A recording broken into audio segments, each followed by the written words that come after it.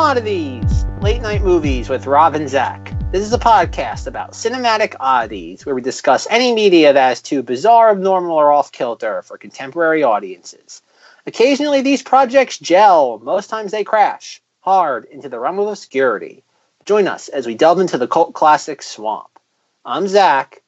And I'm Rob. And this week on Cinemoddities, I am a little sad to say that we are wrapping up the Mons Stober series. I would assume so, but let me ask him specifically. Zach, do you feel the same way? It's a little sad, right? Mons Stober is not a time of the year. It's a state of mind. So it never ends. Okay. I guess I have to work towards the appreciation for Mons Stober that Zach has. But I guess in terms of this podcast, we won't be doing too many Mons Stober things in the near future after this episode, right? Give it time, folks. Give it time. Mons Stober will be back. Maybe February Mons Stober. You know what? See, Zach, I'm glad you said that because I specifically refrained from mentioning this to Zach earlier. Peek behind the curtains. I have a little bit of a choice of what we're going to do in the new year. Originally, our Cinemoddities calendar ended on December 31st, 2018. Zach said, hey, Rob, you want to think of something to do for the month of January? And I said, I thought this was like the Mayan calendar and the world was going to end at the end of this year. But no, we get a new series. So I was thinking, what about Jan Stover? How does that sound to you, Zach? Ew. You don't like Jan? You don't like Jan Stover? Is Feb Stover any better? It would be Monuary. Well, I think the October part is the more important part to carry over, not the monster part. Okay, well, we have to agree to disagree on that one. Jan Stober, Feb Stober. Feb Stober. Yeah. Feb Stober? Okay. Well, it's in the works. We'll see, because I have to say, and this is going to be a great segue into what we're talking about today, I loved what we've talked about in Mons Stober. This maybe month plus a few. I think Goosebumps was before Mons Stober. But it's been it was like 13 months ago at this point, Goosebumps. It's been the Goosebumps and Mons Stober podcast. You know, that's our whole life expectancy right here. I loved it. We've talked about creepy stuff. We've talked about unique stuff. We've talked about interesting stuff. And I have to say that's why this podcast is so much fun, that, you know, even when I'm not recording, I get to sit down and watch things that are actually enjoyable. I didn't think we were going to hit that stride like we're hitting it now when Zach gave me Men, Women, and Children, but thankfully the pace picked up. Sorry, Zach, to reopen old wounds for you over there. But still a masterpiece. To bring us back to the wrap-up of Mons Stober, I know we've mentioned it before, there's been so many thoughts for how to end Mons Stober, for Mons Stober in general. But Zach decided to do it with a TV show, with an anthology series. And I have to say, I love that. I think I've expressed my love of sketch comedy before on this podcast. That extends to anthology as well. I love short stories that I can just get a quick idea from and enjoy it. So, without giving anything else away, Zach, would you like to introduce our topic for this week? Oh, boys. This is a nice way to conclude Mons Stober. We are talking about, which you already know by clicking on this episode and seeing it is the title. I always feel bad when I try and reveal things when they clearly know about it. It'll be called much like how one of the many iterations of Mons Stober will be mystery title. You don't know about it until right now. We're trying to put a show on for you folks, even if you might have the spoilers already. We're going to shoot the SEO in the foot and just be mystery title, mystery movie. No, this week we're talking about the TV show Tales from the Dark Side. Right on. Which aired from 1983 until 1988. And oddly enough, one of the segments we'll be talking about, the pilot of Tales from the Dark Side, aired 35 years ago from the day this is going out. Oh my God, are you serious, Zach? Nope. This is how you decided Mons Stober eventually, right? You were just let's hit every anniversary possible. Pretty much. That's pretty much how a lot of Mons Stober, and actually a lot of things on this podcast are decided. It's like, okay, I really want to do, I'm deciding between choice A and B. What do I go with? Well, does it have an anniversary? If yes, of course it has to be locked in. This has come up so many times on Cinemoddities, but I have to be honest, I am never aware of it. I can never remember to look into this, and honestly, every time Zach gives me an anniversary, I'm blindsided by it. That's why I must sound so amazed. Because it's been like the last 6 episodes we've had some type of anniversary? It's ridiculous. Yes, Jason Goes to Hell. At one point, one of the many iterations of Monstober was getting involved Beetlejuice, which is experiencing its 30th anniversary this year. Didn't we hit Freaked? Freak's 25th anniversary. Oh my god. Mandy's, it's 1 month anniversary. I love it, Zach. No, that's awesome. I really like that we did that. That's a great way to bring Monstober together. But not to get too off topic, I'm glad we have 35 years anniversary, is what you said for Tales from the Dark Side? Yeah, from the pilot episode that aired October 29th, 1983. And like Zach said, that's one of the episodes we're going to be talking about. Yes. So, I'm going to do the Rob here. Rob, did you know anything about this show existing prior to watching it over the last few days? When Zach told me that this is what we were going to talk about, and he sent me the 4 episodes we were going to discuss, I think I said to him, I think I know this show. As soon as I started watching it, I realized I did not know this show. I believe I did not do my research, but I believe I was confusing Tales from the Dark Side with Tales from the Crypt. Just in name. I remember very vividly some Tales from the Crypt episodes. At the same time, I don't even know if they were Tales from the Crypt. Who knows? So, to answer your question, Zach, no.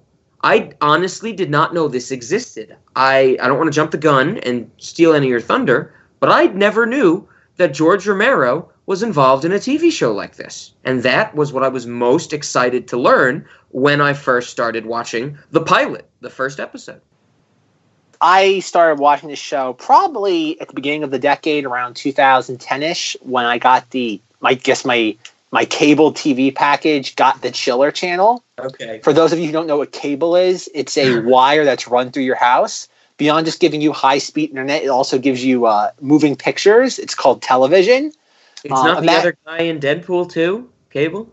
Well, sometimes. Sometimes it's Josh Brolin. Sometimes it's just a flickering image on your television set. So it wasn't an original name in the Deadpool 2 movie? No. You're blowing my mind. You're blowing so many young people's minds here, Zach. This is crazy.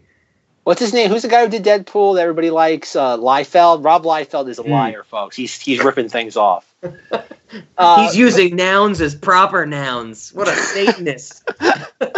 I know I'm boycotting right now. I'm going to his house right now. Unsubscribe, 0 out of 5 stars. See, everybody, when you invest in a business, just like the Cinemodities restaurant, you know it's a good investment because that's a made-up word. Continue, Zach. Oh, my Lord. Oh, God, we're off the rails and we haven't even started talking about the show yet.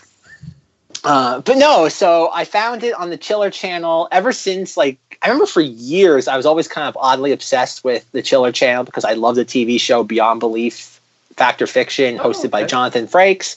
And I remember I used to watch it so religiously when it used to air initially on Fox. And ever since it got canceled, unceremoniously in the early 2000s, I always looked for it. And I remember seeing it on the TV guide listing on when you go through your cable box. And it used to make me angry because they do marathons. And I'm like, gah, so close yet so far away. And it was always in the weird gold tier cable package. Okay. And then one day, for whatever they did, I guess the cable provider just reshuffled the packages. And it's oh, you get the Chiller channel now. So I was walking on sunshine. And by that time, because that's usually how most things happen, anytime a channel from an upper tier in the cable packages I got access to, they immediately stopped airing the one thing I always wanted to watch on that channel. Of course. And so I was one day's channel surfing, and I saw Tales from the Dark Side, and much like how Rob got it confused, I'm like, oh, this must be Tales from the Crypt. And I always wanted to watch that show because it was an HBO show, and that was always off limits because HBO's if there's gold tier, HBO is always platinum tier. There's nothing below HBO when it comes to cable. And so I'm like, okay, I'm expecting The Crypt Keeper, and I'm watching it, and I don't remember the first episode I watched at all, but the main thing I remember, and I think probably the most interesting thing about this show, or I guess the most consistently interesting, is the intro and outro. I don't think I love anything as much in this world as I love the intro and outro to Tales from the Dark Side.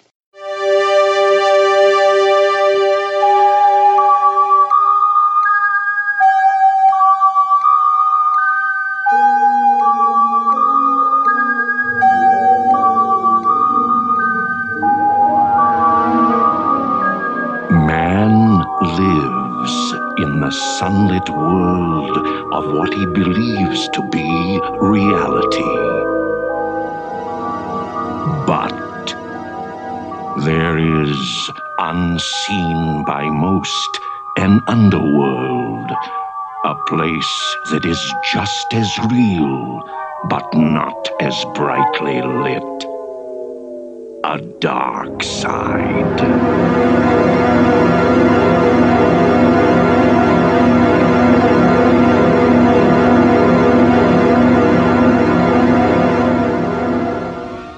Wow, even more than Real Scary Stories? I don't like Real Scary Stories. I'm fascinated by it. Fair point. It's in the Eraserhead things where, even though I talk about it a lot, I really don't like it because it upsets me to a certain degree. Sure. If anything about this show captured my imagination, it was that. And I think we got the Chiller Channel right as I went away for college, so there really wasn't a lot of time to watch it. And plus, Tales from the Dark Side was definitely an antiquated show by the early 2010s. And so it more or less just dropped off the network. And I think the Chiller Channel doesn't even exist anymore, I'm pretty sure. So it was like, oh, okay, well, there goes that. But a few years ago, I found out, they released the entire seasons on DVD. And I wanted to get the DVDs, but I think they were like $40 a piece. And I think there was 4 of them. Ooh. And then I heard they didn't include the original audio, the soundtracks for the episodes. They redid them. I'm like, what? Yeah. Why would you read? It's like obviously that's some sort of copyright nonsense where somebody obviously used something they weren't supposed to initially. And I'm like, okay, I really don't want to spend over $100 on this show. I don't like it that much. And if it's not the original audio, I don't know what the original audio sounds like. It's And then about 2 years ago, they re-released the show on DVD as a complete series box set for $30. And I'm like, okay. And I remember I had a coupon at Barnes & Noble, and I ordered it, and I figured for $20, I'm like, how could I go wrong? Yeah. Except the fact they ship it in a package where it's 60 discs in one plastic container. So no matter what you do trying to access it, every disc falls out. so it's a very perilous task to ever try watching this. I think I've only gotten to the first season because if you go past disc 4, you're just gonna destroy every disc in the collection. I'm imagining how this is going to translate into napkin holders at our restaurant now. It's perfect, Zach. Keep going. I love it. Oh dear Lord. But no, and so we'll get into this more and more as time goes on.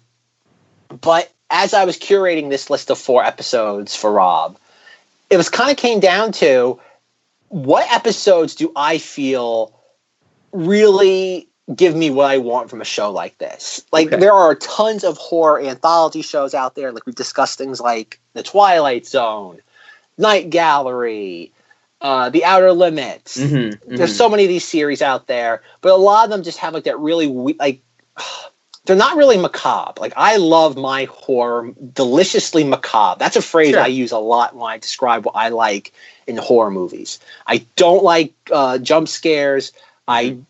Gore can be fun if done right, but if it's done right, it's upsetting at the same time. But I like things that are deliciously macabre. And Tales from the Dark Side, when it's trying to do that, most of the times it isn't. But when it's in the vein of Creepshow, which was the predecessor to Tales from the Dark Side, the TV show, because of giving a little bit of context, was Creepshow came out in 1982. Okay. According to Wikipedia, it says it was a moderate success. I think it made around, whatever that means. It's weird to get, as the box office master prognosticator, it's really hard to kind of sit there gauge what was successful. Yeah. 35 years ago, because it's there's inflation, but we also don't know what was why was something really successful, or what was the benchmark for it being successful back then, especially when budgets aren't given. Oh yeah. But it made $21 million in 1982, which I did a little bit of background research, which is only about a million or two behind something like Mad Max: The Road Warrior. Oh wow! Don't get me wrong, it's not making E.T. money, without a doubt. Creepshow's not making that sweet E.T. money. Yeah. But it made a solid dollar for itself. And it says the budget's $8 million on Wikipedia, but who knows if that's right or wrong. I can't imagine something like this being too expensive to make. But it was that movie that really, it's like, okay, George Romero wanted to sit there and make a horror anthology series, but he did not want, or I guess they didn't get the rights to like the EC Comics element that was in Creepshow. I guess they couldn't license that, or whoever owned it didn't want to give it to them. So they basically said do a generic or just a horror TV series that was a little more pulpy than something like Twilight Zone or Night Gallery. Because I'm trying to think before this, they're really, I don't know if, because when was Outer Limits? I don't know off the top of my head. Outer Limits was the 60s, so this was the same time period as Twilight Zone. So no, this was definitely after all the 60s era of horror anthology series.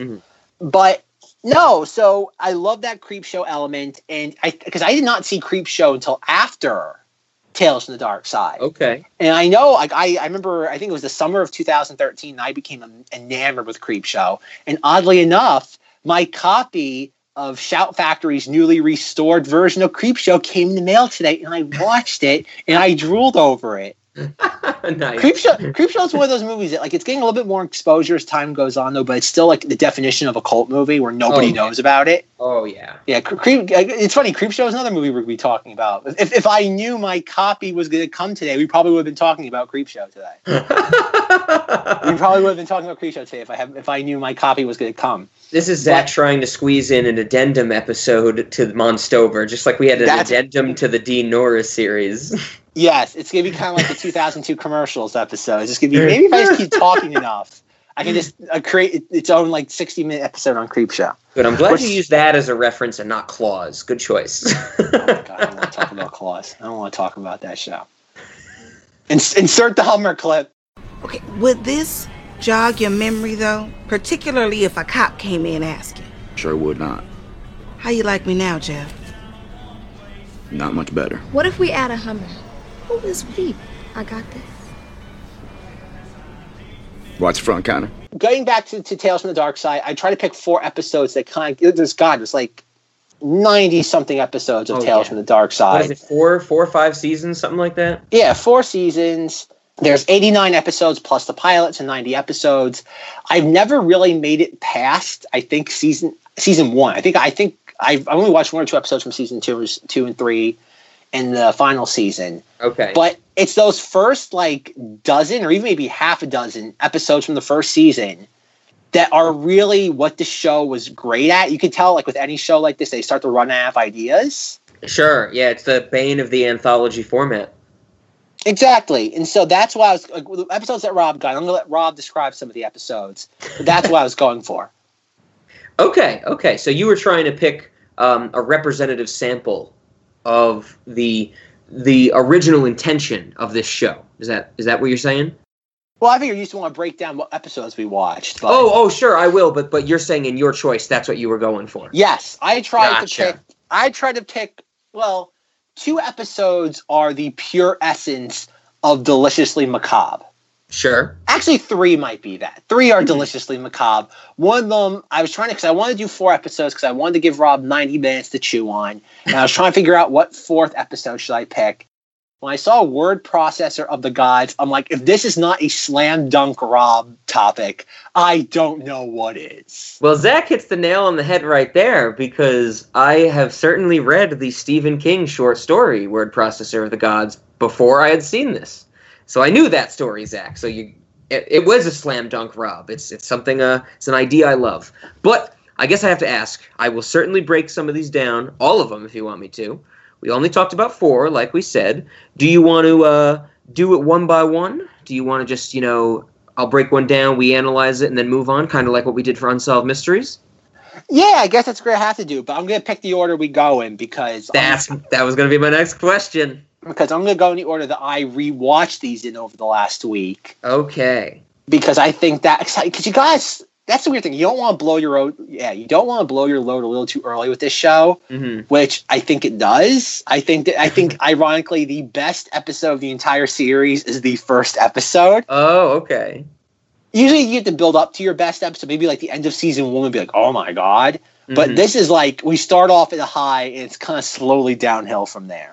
Okay. Well, then, Zach, where would you like me to start of the 4 we have? Let's start with the Rob slam dunk. Okay. Word processor of the gods. So this is the title of the episode, of the story we get. It is inspired, or pretty much an adaptation, of the Stephen King short story of the same name, I believe.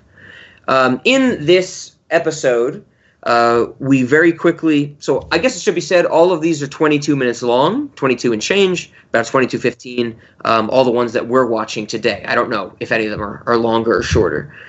Anyway, in Word Processor of the Gods, we quickly learn that a family has died in a tragic accident, a husband, wife, and child. This husband, wife, and child was related to our main character. The husband was the brother of the main character.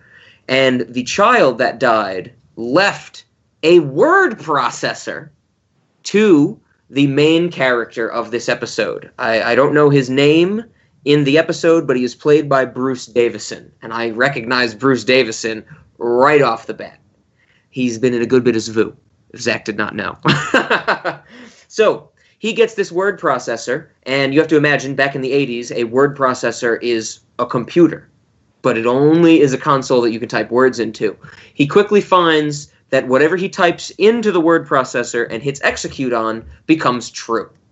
So he starts by saying, the picture of my wife is not on my office table. And he hits execute, it goes away. He types in, the picture of my wife is on the office table, it comes back. Next thing he jumps towards is, there's Spanish doubloons on my floor. Okay, he wants money. Totally acceptable. Next thing he jumps to is, I don't have a son. Next thing he jumps to is, I don't have a wife. Then he jumps to, I have the family of my dreams, which is the family that died. But he replaces his brother. That's the end of the episode. That is my summary of the episode. That we have a great idea condensed and accelerated to 22 minutes. What do you think, Zach? Did that do it justice? Well, it's fun. Okay, there's a weird angle on this, and I think Rob left it out was, I have a 22-minute long episode about a guy who has a word processor that does whatever he commands it to. The first, 5-10 minutes is about how awful this guy's domestic life is. Yes. All his wife does is eat sugary, salty snacks. Mm-hmm. And his overweight son just plays the guitar all the time. And the wife plays bingo. She goes out and she has a great line where she's like, I'm the only one that does anything productive in this family. I go out and play bingo and I win. I'm the only one's gonna make this family rich. Because I do something constructive with my evenings. I play bingo. And I win. It was awesome. But they definitely lay the groundwork for why this guy would replace his family by the end. Well, see, I think that's my biggest issue with this condensation and acceleration and why I skipped it. Everything that they've given me, it was not motivation for him to completely delete them. This is one of my notes. I was actually baffled. He went from, okay, I realize what this technology, this magic technology can do, so I'm going to get myself some money, and then he immediately goes to deleting his son. Why wouldn't you go, my son doesn't play the guitar? Why wouldn't you change a smaller fact about your family? Why would you go right to deleting them? That's why I think this was accelerated to a degree that it should have been accelerated. I thought killing his son or deleting his son was way too much of a jump. Well, they established early on, and even when they have the flashback with the son who created, or the son, how do you do this? The son that created the computer for him. Yes, the nephew, technically, right? The nephew that would later become son, looks eerily like him. Oh, yeah. So it's kind of okay, it's a fait accompli that obviously this is a more direct family member than an uncle-nephew relationship. Okay. And they make a point that the brother, the one that dies in the car wreck, ruined his brother, our main character's life from the get-go. Yeah. Stole the love of his life, which in turn robbed him of the son that he always wished he could have. Mm-hmm. So it's the whole thing of anybody's done in their life at one point who's unhappy with it can say, this is the point where my life diverged from the path I wanted to go. Mm-hmm. If I eliminate my son and wife, and because what he does with the wife, we got beyond just attacking the narrative of it. We gotta give the visual execution of it some brownie points, because we see this word processor, and it's made out of wood, not your like normal like wood panel stuff of like the early 80s. We're talking about lumber. Oh yeah. Which is probably the most unsafe thing to build a computer that smokes very easily out of. like this nephew son character is so smart. I'm thinking like, why would he build this out of like flammable wood? That is going to be the design for the frame of every single one of our cash registers in the restaurant, Zach. I would say our stoves in the cinema restaurant and ovens are all made out of wood. You just hit a home run there, Zach. We have gas wooden ovens. Oh God! And they only have one setting, which is broil. And it's not just for the oven; it's for broiling the building. Yes, it works as the thermostat as well. This is so 80s technology, I would say. It was like, how do we make this look crazy in terms of what people know about computers? Let's put wood around it. But Zach is so right, that makes it so contradictory to what this machine is and what it does. But it makes sense narratively speaking, because they mention that this nephew was making this thing in haste. And he was using very subpar elements in order to, because numerous times it's referenced, he was rushing to build this. He had to expedite this. Yeah. Because whoever this, and I think this is, I'm surprised considering that now that we're pillaging everything that Stephen King has ever done in his life into movies. And now there's another Pet Sematary coming out now. Oh, God. Yeah, I know. We have It Chapter 2. We have Pet Sematary. I can only imagine we're just going to dig up everything that Stephen King has done over the last 35, 40 years. Under the Dome. Make another one of those. Under the Dome. I want to just see a movie about the court case between Stephen King and the Simpsons movie people. That would be a horror movie, right? You could do so much with Stephen King. Like, I really, but anyway, though. But like, that would make this like an interesting movie. Like, just the whole idea is like, how did this nephew's son know that something was going to happen to him? Yes. Like that, because obviously he knows something's about to happen, yet it's never alluded to where he gained this knowledge from. Mm-hmm. Mm-hmm. And like, because I know, again, not to go back to, which we might get to sooner rather than later, the Dark Tower, the Stephen King, or I guess the Idris Elba, Matthew McConaughey movie, where they were trying to make a Stephen King cinematic universe, and it was DOA. This would have been a really fun element of it. Like that's the weird thing about this. Like you pitch somebody on the idea of the Stephen King cinematic universe, and you go, "Oh my God!" It's like they've officially run out of ideas. Yet that's really clever when you think about all the weird ass things Stephen King has done. I think it's really clever in that aspect because he is such an eccentric author and has so many crazy ideas. One, because that gives filmmakers and companies or production companies something to work with. It's like the same thing with It. There's so much of It that's in the book that they've never put in any of the movies. But the other point is that there is a Stephen King shared universe. Like in The Stand, I think The Stand, there's references to Carrie, there's references to Tommyknockers, there's references to It. I think that, a lot of this takes place in Stephen King's mind as its own universe. So it makes sense, but, it's what people are willing to accept and, latch on to. And maybe it just, I see what you're saying here, this would have been clever, but, maybe not for the masses. Maybe that's what they're thinking about it. Well, again, not to get too far into Stephen King lore, but it's like they've been with the Dark Tower. It's funny how for like 20 years now they've been threatening like doing something with that. It's like, oh, it's gonna be a movie. Oh, it's gonna be a TV show. Oh, it's gonna be a movie, then a TV show.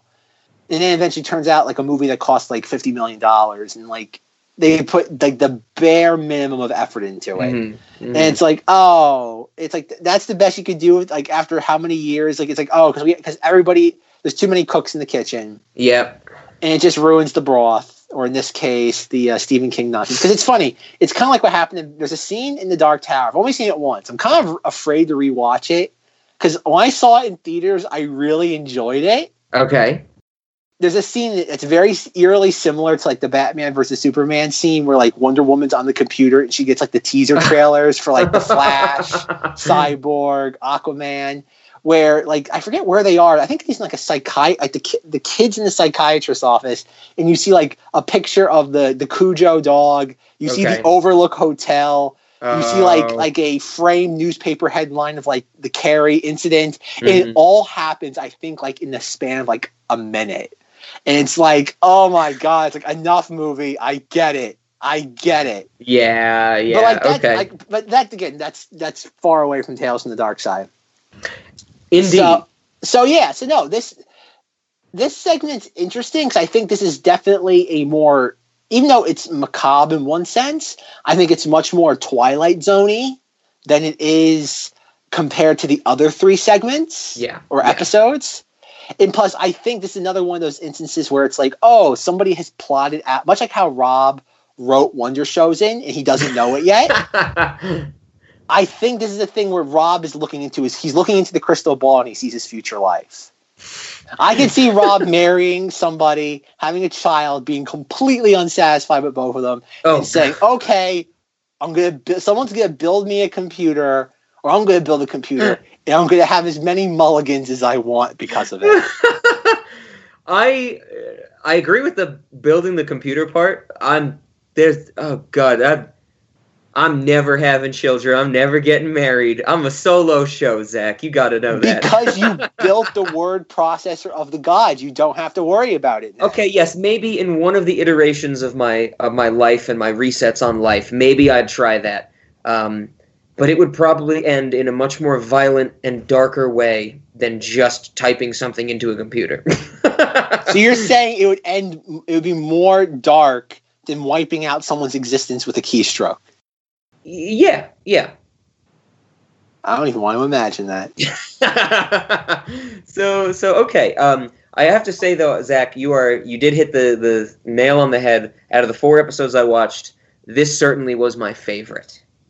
Yeah, I it's funny. Even though this is probably not that it's my least favorite, but I kind of knew going into this, I'm like, oh, I'm stacking the deck against myself. Oh man! So I would say it was my favorite.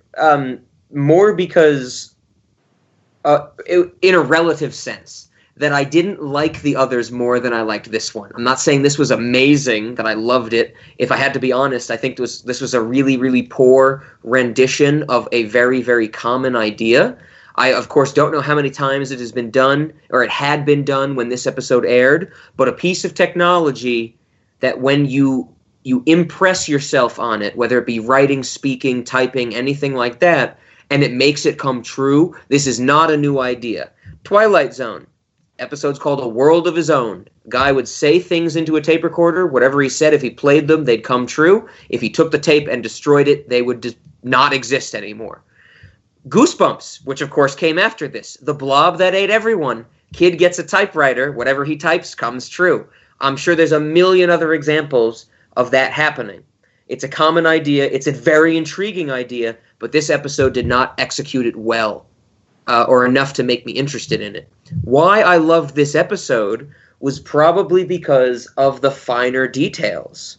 And if you don't have anything else to say overarching about the plot, Zach, I think that's where I want to go next. There's some of the small details I picked up on in here that I really, really enjoyed. Well, there's one thing I do want to pick up, and this has to do with this is the basic plot outline, is that when you watch a story like this, again, whether it be Goosebumps or Twilight Zone or whatever, you're waiting for the proverbial rug to be pulled out from underneath the main character. Yes. You're waiting for him to get his comeuppance. Because even though it's like the monkey's paw. It's like you make all these wishes, or it's letting the genie out of the bottle. Once you get, it's kind of the old adage, there's always 2 tragedies in life, not getting what you want and getting what you want. And you wait for that moment, because at the very end, you see the fact that he brings the nephew's son back. He makes the nephew into his son. Yeah. And then it's like, oh, I forget the exact line of dialogue, but it's like, oh, I wonder what mom's doing for dinner. And we see her, and she's basked in white light like an angel. Oh, and if this was something that Rod Serling did, or if this was done by pretty much anybody else, she'd be like a tentacle monster. So you are exactly right. What I was hoping for when I realized that it's like, because, Bruce Davison, the main character, types in like, I am a man that lives alone except for my wife, blah, blah, blah, and my son, blah, blah, blah. And the computer starts to overload and, you don't know what's going to happen. But then he realizes, and the audience realizes, that that's his family now. At least the son is. And then they show the wife. And like Zach said, she's angelic. She's immaculate, lighting and white dress, everything like that. I was really hoping that it wouldn't end right there, that they would show her on camera and she would start nagging him. I really hoped that she would be like, you stupid son of a bitch, get to work, and like slap him or something. Because that would have been great, where he has this wife and she's just as big of a bitch as the first wife was. That would have been awesome. But no, it never happens. Tentacle Monster would have been cool too. But I think that's the genius of this, though, and I think this is weird how something like this does not resonate, especially now, in that we're so used to having that comeuppance at the final moment. Yeah. Again, you can't have your cake and eat it too, but you have this, and it's all's well that ends well. And I think that's I can't think of another. As we've stated, I love my deliciously macabre stories. I'm right there with you, Zach. I don't know if I've said it on this podcast before, but if you write a story, it should never have a happy ending. I think no good story, no great story has a happy ending. No, but I think this is the brilliance of that, where you do have it's called Tales from the Dark Side. Mm-hmm. And you have a show where the main character, despite the fact that he is emotionally and verbally abused by his family members, he wipes them from existence, and he gets everything he wants in the process and has no repercussions. Yeah. I know it's a anti-buzzword to say this term now, but or term, not a word, is the subverting of expectations. Yeah. Like, again, you watch any show like this, and you're waiting for something to happen that's negative to him, except he's already paid the negative price. He spent how many years of his life dealing with the nagging wife and the son that doesn't respect him, and he has no more worries. Yeah. In the short, we don't know. It's a short story. It's not meant for us to think about these characters a day, a week, a month, a year, a decade from now. Definitely. But I think that's why this would resonate more. You have for a show called Tales from the Dark Side, in which the main character, who's not really is he a bad guy? No, I don't think so. But that's the weird. But again, this is where.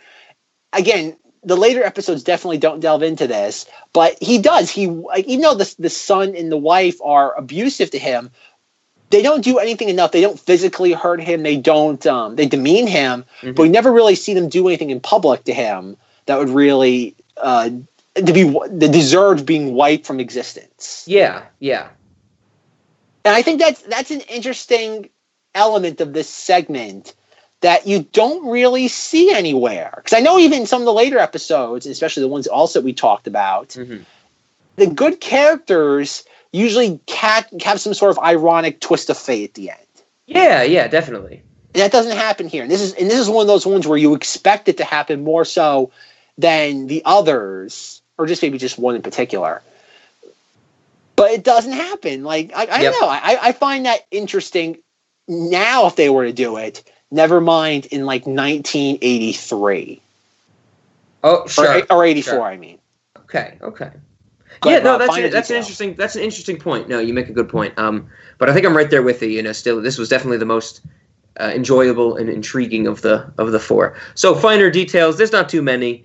I have a line to point out when the neighbor person that knew the family that died and the nephew that died, and he's like giving the word processor to our main character. They're talking about how creative children are and their ingenuity and things like that. And the old man neighbor says something like, I knew this kid who did something great with technology. Like, that's my first example. And then the second example, he says, he opens the sentence with, I knew a kid that built a pipe bomb. And then he talks about what the kid blew up with the pipe bomb. Sentence ends, and then he laughs and goes, kids are funny sometimes. And I knew a kid who made a pipe bomb Out of the celluloid he scraped off the backs of a deck of playing cards. Blew up the neighbor's doghouse. Yeah, kids are funny sometimes. That would never fly today, right? Like, oh, kids are creative. I knew one that built a pipe bomb and blew up a school. Kids are funny sometimes. That stood out to me because that is classic 80s dialogue. That's classic ancient dialogue from before we were alive, and I love that stuff. Is that what you would say if a kid in your neighborhood built a pipe bomb? Would you be like, kids are funny sometimes? Would the police have to put that in their report when they interview you? Okay, dear. That's a good one. Pipe bombs, great comedy. So the next fine detail I want to point out is when Bruce Davison is downstairs and he's like using the word processor, his son, while playing guitar, blows the fuses, and the fuses blow, and Bruce Davison screams up at him like, "You blew the fuses again!" And the kid screams, "Bingo!" And I think that's fucking hilarious because the wife is out playing bingo. And when the kid like hinders his father's work, he also screams bingo. This stood out to me immensely, Zach. Did you catch this? Well, I think what it is, though, he thinks his father's asking, "Where's your mother?" Really? Because he's playing the guitar, and he's... He's like, Seth, you blew the fuse. And I think he's like, bingo! Like, kind of like she's at bingo. We will have to get the clip in here. What the hell? 20. Bingo! Seth, damn it, you blew the fuses again! To get to the bottom of this, but I think either way it's awesome. I think either way the inclusion of that is really, really cool. I think that was a great little touch for them to have on there, you know? Because they could have made the kid say, you know, like, fuck you, or something like very generic that would have just conveyed that he was an asshole kid again. But the tie back to the mother, like confirming that they are a team of abuse towards this man, it's great. It's great. You know, give me great misery. That's all I want to see. So the last thing I have to point out is we're going to get the clip in. And I'm definitely going to save the clip, might even use it in some audio editing I do later. I absolutely loved the mixing and every aspect of the audio that occurred while Bruce Davison was trying to put his final wish into the word processor while it was overheating. We get a great scene where in the visuals it's a shot of the word processor. The screen is kind of overflowing with the word overload, and our main character is trying to type in what he wants to be true.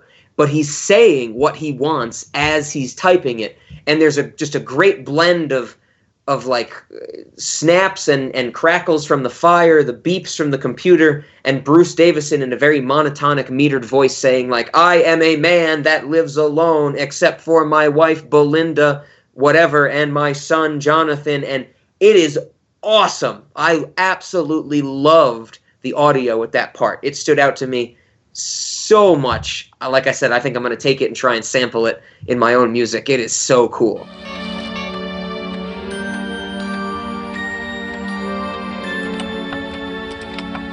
I am a man who lives alone.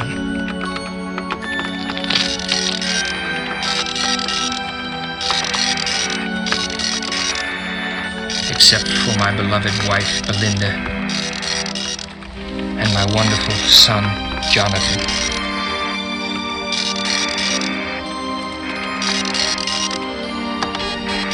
Execute, damn it! Execute! I am a man who lives alone. Except for my beloved wife, Belinda, and my wonderful son, Jonathan.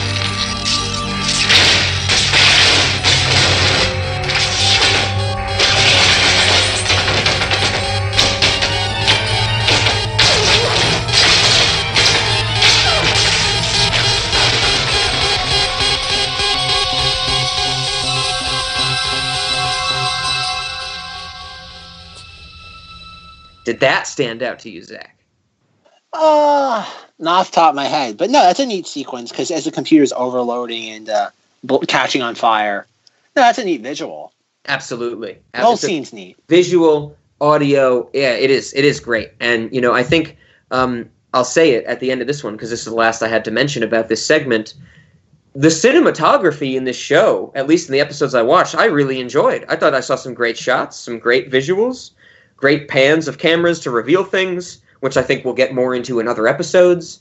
But I do have to say that this show was definitely enjoyable to watch. Definitely. Okay. Anything else about Word Processor the Gods, our Stephen King story? Nope, I think that's it. Okay, well then, Zach, throw the next one at me. Unless it's one you want to do the plot breakdown for. The next one is Case of the Stubborns. Okay. You want me to do this one, or are you doing it? Essentially what it is, you have a mother and her son. Young Christian Slater. Yes, young Christian Slater. Oh, yeah. And his grandfather, her father, just recently passed away. And while they're sitting down having, I guess it's breakfast after the morning, I guess the funeral mass. Mm-hmm. I don't know why they have the body upstairs in the house. I guess so. I actually have a thought on this. Okay. So I don't know my timeline. I didn't do my research on this, but of course, back in the day, like I said, I don't know my timeline exactly. Dead bodies or people dying, I guess. Excuse me, anyone, if I use improper or offensive terms for dead people. But they would have home viewings in the parlor or something like that. Remember that? Like, you ever see this in movies or anything where, like, oh, yeah, they wouldn't go to a funeral parlor. They would go to the person's home, and they would have the body there all dressed up and made up like the grandpa is when he comes down the stairs. So that's my best guess, because that was my first thought. Why the hell would they have a fucking dead body upstairs while they're eating breakfast? That's just weird to me. I mean, sure, maybe I've done it before, but I don't do it every day. And so what I'm saying is I think this was some type of viewing that they had in their home. What do you think?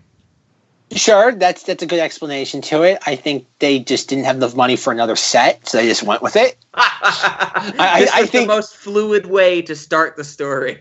Exactly. I think this show probably didn't have a lot of money behind it, so it was like, okay, there's only 3 sets in that entire segment. It's the kid. It's, I guess, the dining room.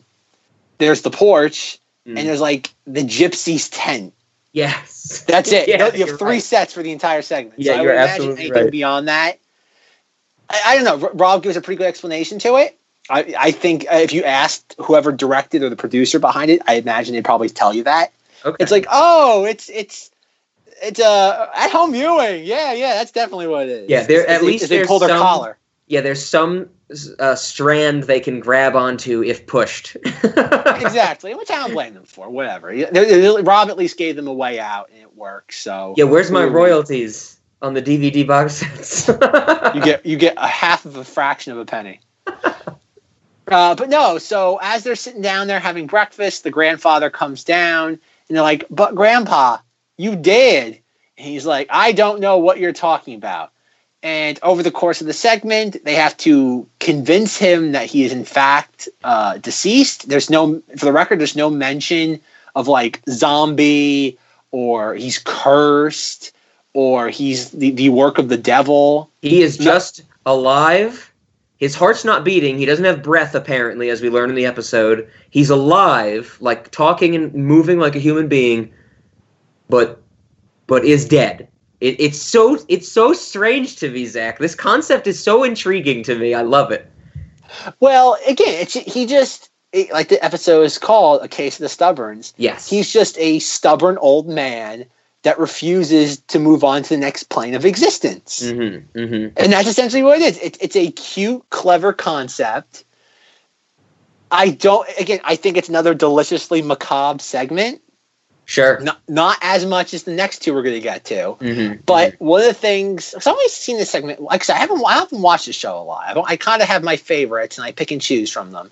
But I forgot as I was rewatching this, is that when we first see him come down, when we're first introduced to the grandfather, he's obviously, and I think this is a testament to the makeup that went into this, he has mortician's makeup on. Yeah, that's what I'm thinking of the viewing. That's exactly what he would be wearing for a viewing. Exactly. You have that really just it's very blush cheeks, it paled out nose, or depth, giving a little more color to the dead body. Yeah, absolutely. Yes, but it's very artificial looking. It's not meant to. It's meant to look artificial to the audience. Sure. And then as the episode progresses, he gets more and more grotesque as he starts to decay. Exactly. Where like at the beginning he's kind of just like a cute miserly old man. And by the end, his personality hasn't changed at all. He is more or less horrifying to look at. Oh yeah. He gets gross. That's probably the best way to put it. Oh yeah. And he's like at the final mealtime setting with him, he is genuinely upsetting to look at. Yeah. And that's where, like I said, we talked about the fact that we don't know where, why is there a corpse upstairs? I think any money that would have went into a potential fourth location for this, I think went into the makeup for this one actor. Sure, that's a fair point, because it is convincing. I really liked it. Yeah, and it's funny, how we watch things like The Walking Dead these days, which is really the only example of practical effect makeup. Not even effects, because I know a lot of the effects on that show are computer based. But when it comes to practical makeup, that's kind of now the current gold standard. Yeah. And even something like that I wouldn't even say compares to this. I don't think it's a matter of ability to. I think if The Walking Dead wanted to do something like this, they could do it very easily. I think it's a very unique style choice that you don't see often. And actually, now that I think about it, I cannot imagine a decaying corpse looking this particular way in any other form of media, whether it be TV or a movie or a comic book. This is a very unique interpretation of decaying flesh. That's exactly what I was about to say. Unique, because we've seen this before so many times in different forms of media. But this, is its own thing. Like when, I didn't look at this grandfather at any stage and go, oh, that makes me think of this zombie or anything like that. It was really just that character. Yeah, because I know, because going back to as well, we have to kind of keep in mind this was the early 80s. So there really wasn't anything else. Yes, you had the Romero zombie films that would come and go as time went on. And Romero would make a new zombie film every 3 to 10 years. But he's very clearly not a zombie. Yes. They could very easily have a point in this where he's chewing a meal or doing something, and he his jaw falls off. Yeah. Or something like that, though, in which that's disturbing, though, but it's been done before. And yet this show takes a very, again, at the time, it was unique because it had never been done before. But even in retrospect, 30-something years later, no one has really, or at least from what we know, copied it, in which we know in today's day and age, where we basically just bastardize everything to be rob, pillage, and steal, no matter what it is, because it's just easy and appealing to the lowest common denominator at the lowest cost. No, I think that's probably one of the more interesting things beyond the story, which I think, even though it's not the most original story, the fact that you kind of it's funny, you could take him, instead of taking him coming back as a physical being, make him a ghost. The story's been done 100 times before. Oh yeah. It's essentially Beetlejuice. Think about it. This is essentially the plot of Beetlejuice. Yeah, they don't want to die. They don't want to move on. So, and that's what I mean, though. It's but if you showed this to someone, I think you'd be hard-pressed for them to say, oh, this is just Beetlejuice dressed differently. Yeah, it doesn't immediately send that sense. It's self-contained enough to stand, really, I think, as its own thing when you initially watch it. Because that's how it felt for me. Yeah, and I because the one thing I do find is I think it's even though it's macabre by design, I think there is a level of sentimentality here. There's no cynicism. There's no social message that's hitting you over the head. Yeah, I would say this was the most comedic of the 4 episodes we watched. Oh, definitely. Oh, yeah, by far, this was the only one I would say might have been considered a comedy.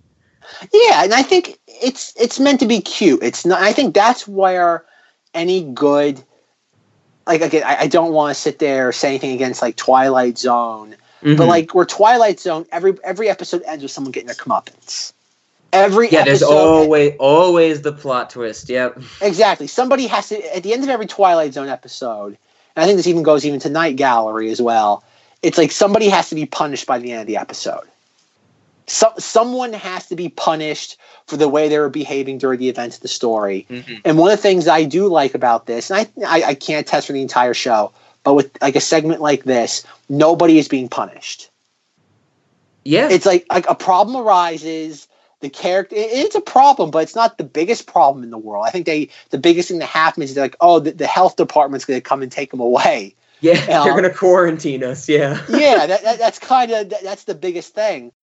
That's kind of the highest stakes there are in this, mm-hmm. and how eventually Christian Slater, the grandson / son, finds out. He goes to like the witch doctor or the gypsy, the voodoo woman. I think the voodoo woman. Yeah, whatever name you have for that character. It's a stock character, though. But no, even that's cute because she goes to her and she tries to scare him. Mm-hmm. It doesn't work, and she's kind of like, "Oh, I'm a failure." He's like, "No, I need your help."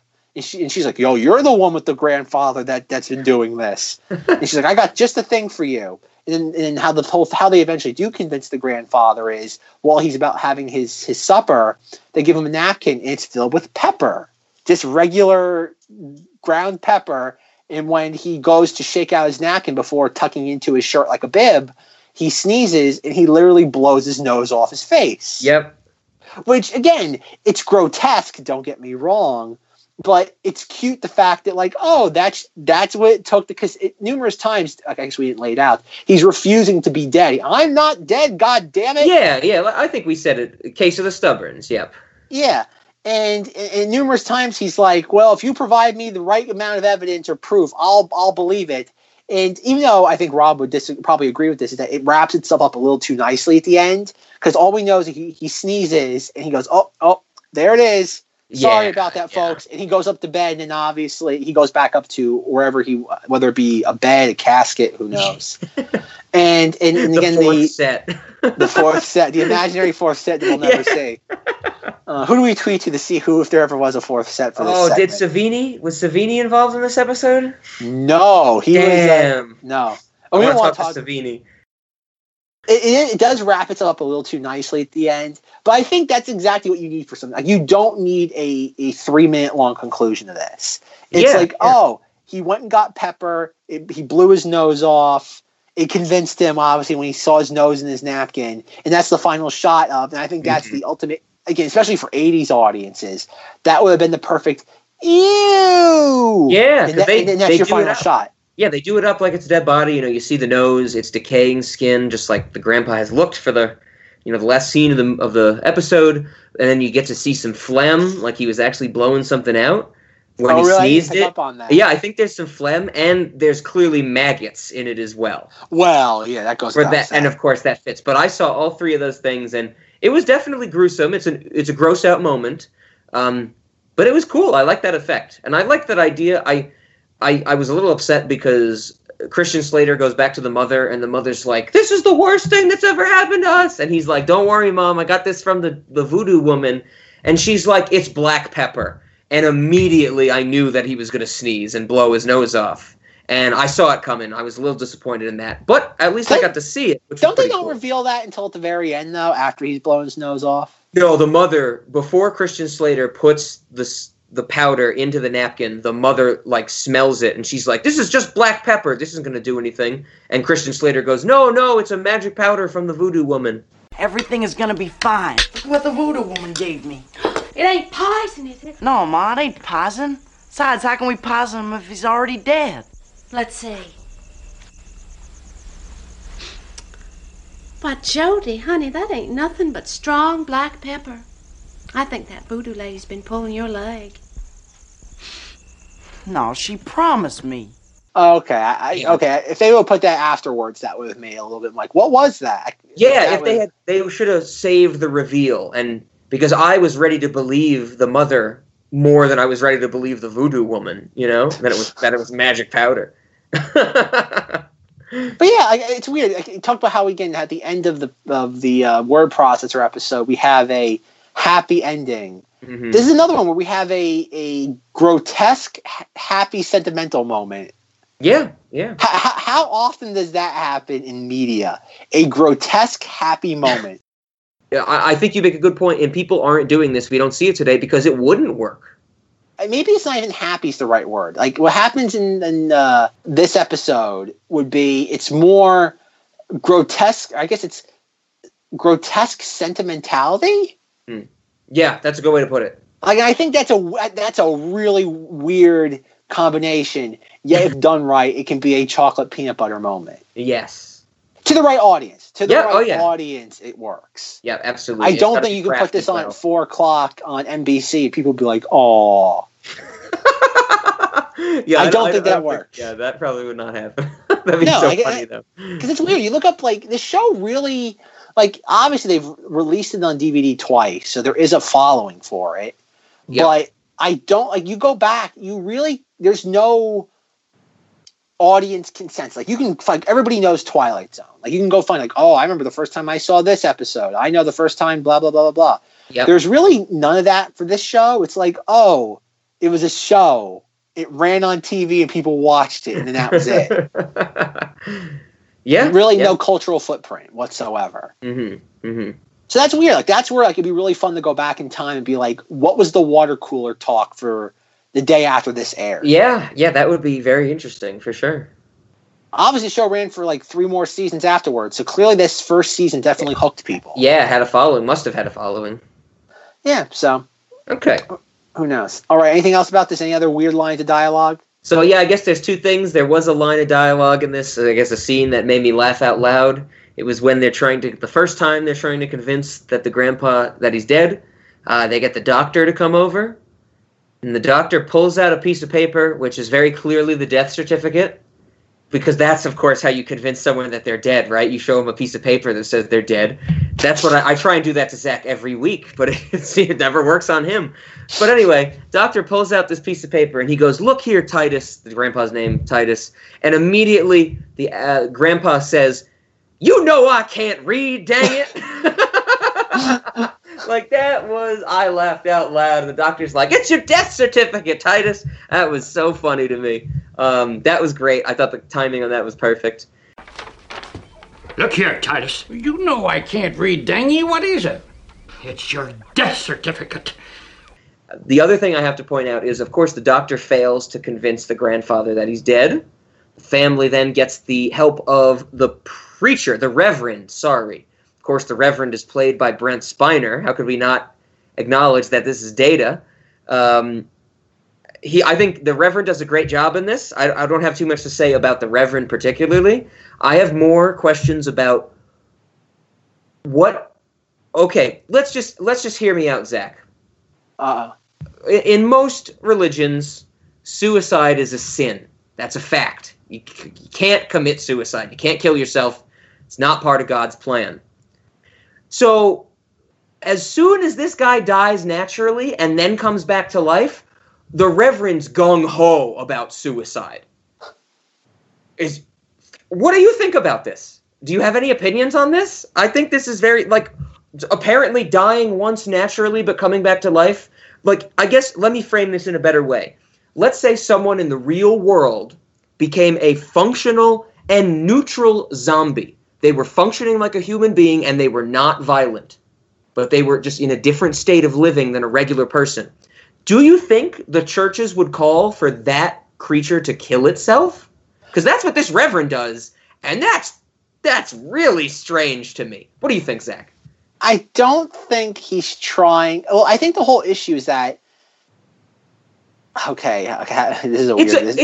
It's not suicide in the sense that we could commit suicide. It's suicide that the preacher is saying, God has called you, lay back down and die. It's still a form of suicide, but it's motivated by their religion. Because he's clear. His physical body has given out, yet his will hasn't. And it's a weird. Again, it's not physically possible, or at least I guess as much as we can understand, it's not physically possible. But the whole idea is that the reason why it's God's plan for him to die or to be dead, because obviously he is dead. But his will he's so stubborn. Mm-hmm. He's refusing not to follow God's plan. So it's kind of like he could because even when he blows his nose off, he could still be living. It's just that's what convinces him to kind of lie back and just go with the flow. So you're saying that this whole episode is saying that it's more important for your body to be alive than your will to be alive. No. That's what it seems like it's prioritizing, because that's what the preacher's saying. God has already chosen you. Your body is decaying. Lay down and go back to heaven. And then the thing that convinces him is he loses part of his body. I think what it is, and I remember after my own father died, that I went back and I watched this episode. It reminded me of him in a way, because it's just Titus is a very specific type of person from a very unique time and space. Mm-hmm. He is a person of that 1920s sort of thing where it's like, again, the ironclad will. Sure. Obstinate just for the sake of being obstinate. And my father was like that. It was like once he got an idea into his head, right or wrong, you weren't convincing him otherwise. Okay. Where I don't think people, not to take anything away from Rob, but I think the closest thing Rob might have to this is Boompa. And Boompa, hopefully one day we'll get Boompa as a guest spot on this podcast. That's so much of that's going to have to get bleeped out. We know that. It doesn't matter. It'll be the Raw episode. But like it would be. I guess Boompa would be the closest example for Rob, because I don't think Rob interacts with a lot of people that were. I don't want. Yeah, no, you're making a fair point. I don't think you need to explain anymore. Yeah, you're. I think right. that's what it is, because it's just the whole. Exactly, and I think that's what it comes down to. It's not the fact of the preacher saying this. It's that it's unnatural for a corpse to be living, and the whole fact that a person's will is able to impede God's plan. That's just what I think. That's the take of the Reverend. I think we're putting more thought into this than any writers of Tales from the Dark Side ever did. Yes, I don't think they were questioning the existential possibilities of the Reverend's dialogue. Mm-hmm.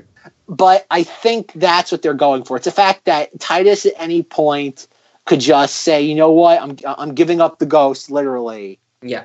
And I'm going to lie down and have my eternal rest. And yet he's choosing not to. And it's not because he has a purpose still on this planet. It's just, I'm not going to do this because I just don't want to do it. Mm-hmm. It's okay. Yeah, and you make a great point there, where, the intentions of the Reverend in this episode and him trying to convince does not have much depth. And I think, I realize and I acknowledge that I am interested more in this as like I've said before, as a thought experiment. What is more important, the corpse, the will to live? I think that's a question of religion, of faith, of philosophy, and it's an interesting thought. I just had to bring it up. But you make good points about it, for sure. But the only thing about it, though, is that I don't think it's a will to live. It's just, all right, it's time for you to die. No. Well, why? No. Why isn't that worth enough to keep living? Because it has no purpose. It's just obstinance. But why is that no purpose? I think that's why I'm saying this is a fundamental philosophical difference. I might have said it before, but I do not believe in any higher power. I don't believe in purpose of life, anything like that. I think I've said before, everything's meaningless and it always will be. We're just killing time till we die. So if it's your time to die, whatever that means, and you say no and keep living, who the hell is anyone else to say that you should die? His body. His body is telling him he needs to die. But I guess that gets to the point of this episode, or not just this episode, just the idea of what's more important. The concept of living as an entity that can think, or the physical living. But if my body started to decay, I would find every way that I could transfer my consciousness into a different body and keep living. I wouldn't just lay down and die. And I think a lot of people would have that same mentality, that the physical capacity should never limit you and what your mind and mentality can do. And that's, I think, the root of why I am so intrigued by how this episode portrayed that idea. I can only hope he applies the same level of critical analysis to the closet episode. I can only hope that the same level of thought went into that episode that went into this. I can only hope. There's a good deal of thought went into the closet episode, but I would say that most of my effort went into how many R. Kelly jokes can I make while we talk about this episode. And I think if you don't have anything else to say, my last point of the Case of the Stubborns was really that thought experiment, if there's nothing else. And I think I'm ready to move to inside the closet if that's your next choice. No, it's not. Oh no, that's the you want to last save one. that? Okay, so we don't have to start our counter for R. Kelly jokes yet. Perfect. Okay, then Zach, do you want to describe the next one, or would you like me to do the honors? No, because I want to hear Rob explain all these things. I want to hear Rob explain the existential meaning of being a miser and seeing the devil in your coat closet. I want to see Rob explain the philosophical meaning behind this and what's it mean for the will of living and all that. Well, you see, Zach, when the witch comes to the door, you can't answer it because the will to live.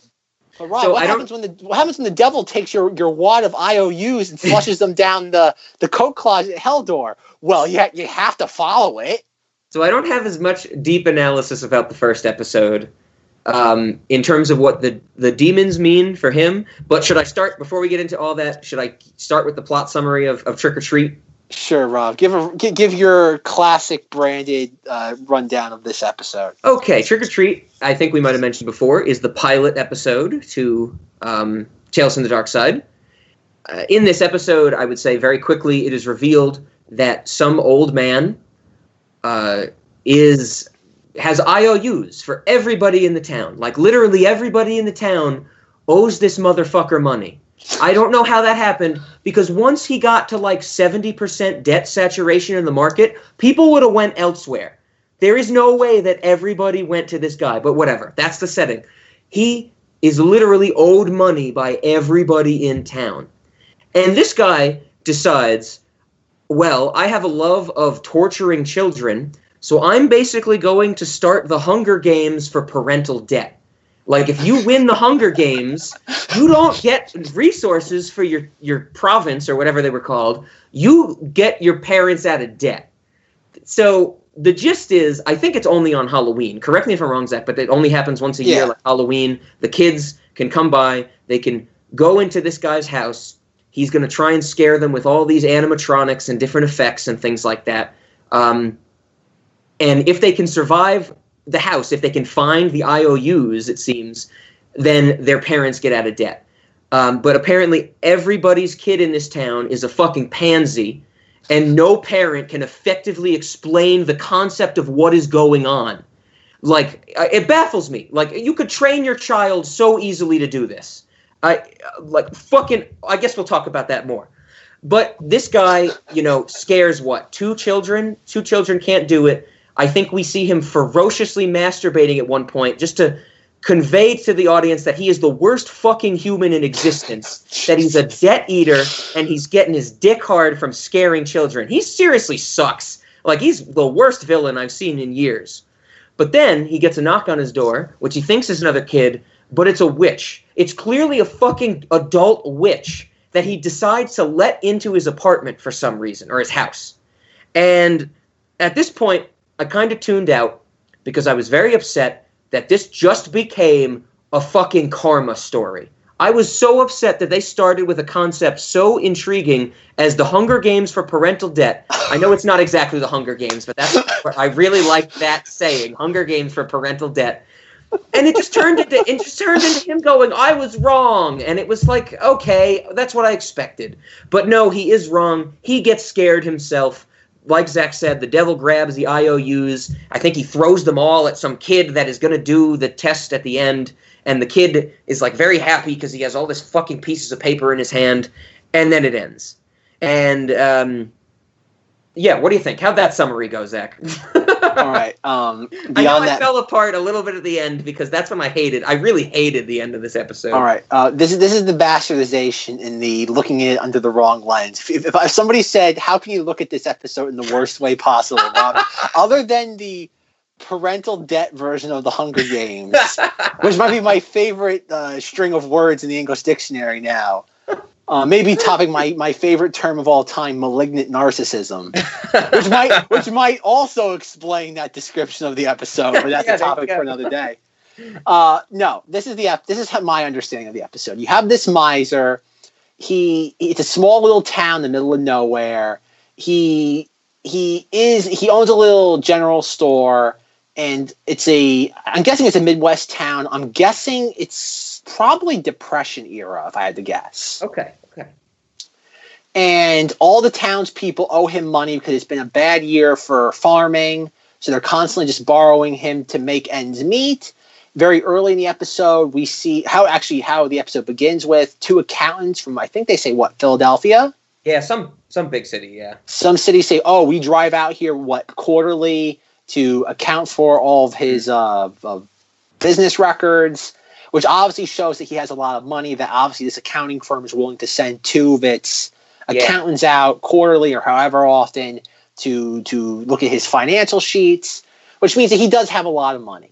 And obviously we introduced the fact, again, it's the only weird thing I gotta say about the, I guess it'd be the prologue with the accountants, is that it feels very redundant once you get into the whole general store scenes. Sure. Even though I like the whole fact that he's trying to scare the accountants, they're really hammering hard how much of a penny pinching miser he is. Yep. It's like, okay, you really didn't need it. You could have cut that 3-4 minutes out and you wouldn't have lost much. But no, we go to the general store and we see the fact that a couple patrons come in, and it's established that every Halloween, like Rob said, that the kids find this wad of IOUs. He will. I'm not sure. Does he forgive everyone's debt or just that kid's parents' debt? I took it as just that kid's parents. That's what I figured. Yeah, that's how it seemed when they described it to me. All right, fair enough. So it's just that kid's debt. And as this happens, we see, I'm surprised Rob didn't, maybe he'll bring it up in a moment or two, but the first family that comes in, it's a father with his son, and the father's like, I'm not going to denigrate my son to be this way. I'd rather have you take my farm than subjugate my son to this sort of depravity. And the miser's like, well, we'll see about that. And the whole time the son's like, Dad, let me do it. I want to help. And he's like, no. Then the second guy comes in. He's buying a little devil costume, which I think is hysterical. I think it's funny. And he's like, "Oh, how you doing, Mr. Muldoon?"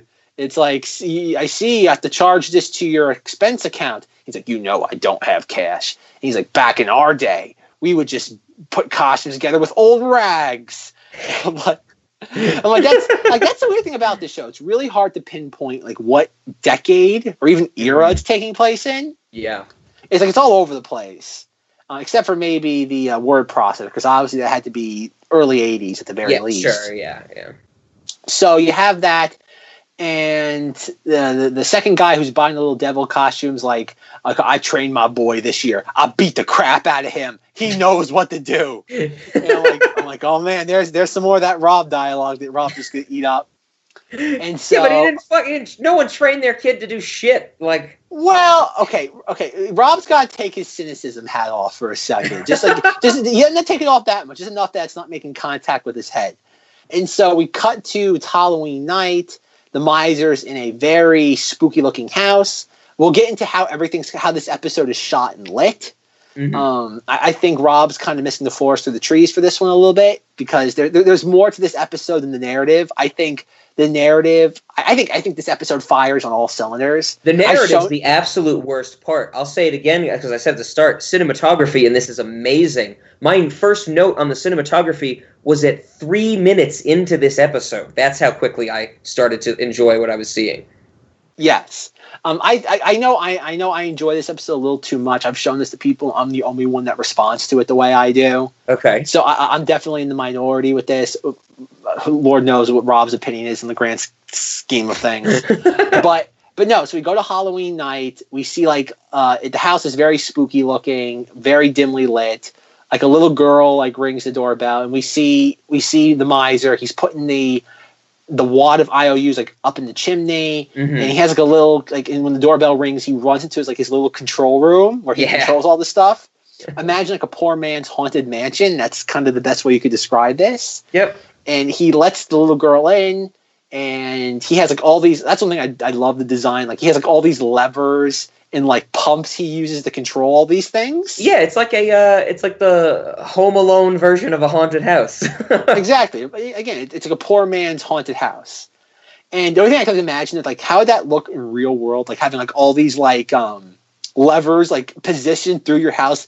It's do you just set the house up one day a year for this, or do you have all these levers in the house at all times? I think the other 364 days of the year, this guy actually becomes the man in the planet from Eraserhead, and he's pulling those levers. See, I wasn't even thinking about that. But yeah, so the little girl comes into the house, and she's like, and he doesn't do much, and he spooks her. Mm-hmm. And again, it's all the normal trappings of of the haunted house. You hear like a wolf howling. You hear like a bat flying by. Yeah, speaking of the wolf howling, I know we hear it a few times, but I made a mention about 15 minutes into this episode. There's a wolf howl. Haven't done the comparison yet, but it immediately reminded me of the Gracie Films wolf howl that appears at the end of every Simpsons episode. Hey kids, Rob is more wrong than he's ever been. The wolf howl in Trick or Treat does sound familiar, but it has nothing to do with The Simpsons or Gracie Films, which sounds like this. Shh. Instead, of course, it's the wolf howl from Wolf Studios, the creator of Law and Order. We'll have to put some clips in, because I haven't done my research. We'll see if Rob's wrong or not. All right, play the clips here.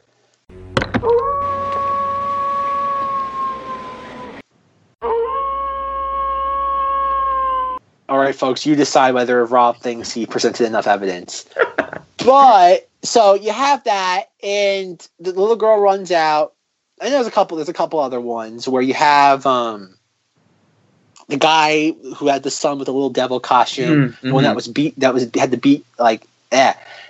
crap out of him in order to teach him to do this. He goes in, I'm not afraid of ghosts. He really reminded me of Stewie from Freak. He looked like obviously he's not the same actor, but is there the curly hair and with the voice? It's like ghosts aren't real, Ricky. Yep. No, and so he goes to the house. He gets really close to getting the stack of IOUs, but because of the miser, he's like cold, very cold. Mm-hmm. And he goes away, and I think it's the polar bear that scares him, like the stuffed polar bear. Yeah, and the kid goes running out of the house. At one point, he almost runs out of the house, and his father's like, "Go get it, boy!" Mm-hmm. And eventually, the kid gets run out of the house. And he's really kind of terrified. And the father, who's said he was beating his kid, is he comforts him. That's one thing I give the actors in this. There is that. And then we pan back to the first boy that with the father that wouldn't let him do it, yet he wanted to, and he sees his father I don't know, talking to his mother, I don't know what we're gonna do. We're kind of hit a point here. I don't know what we're gonna do. And so he sees that, and we see him kind of walk off into this distance, assuming that he's gonna go to the miser's house. Mm-hmm. And then we cut back, and two other kids are running out of the miser's house, and he goes and he starts laughing hysterically, and one the prop bat stops working, and he's and so he hears a knock at the front door, so he runs back to his control room. And I'm curious, how can he see the front door from his control room? There's no it's not like he has a Ring doorbell where he has a little iPod. He can look, I can. Yeah. It's I was trying to how many mirrors would you need? It's just a series of tubes and mirrors. You have to be an insane amount of mirrors and tubes. Yeah. But again, it's not fun to pick at the stuff it's just like the internet, series of tubes. True, but no, picking at how the logistics of this isn't really the point of it. And this is, Rob doesn't like this point. This is where it all starts to click for me. I want to know. Tell me. I want to know. Tell me why. Because this is the exact point when I was like, oh, karma. I checked out. Okay, so but tell me. But that's not the point. That's not what matters here. Or at least that part of the story only enhances everything else that goes on. Enlighten me. I like the witch. I love the makeup. I think this is when I love when things are.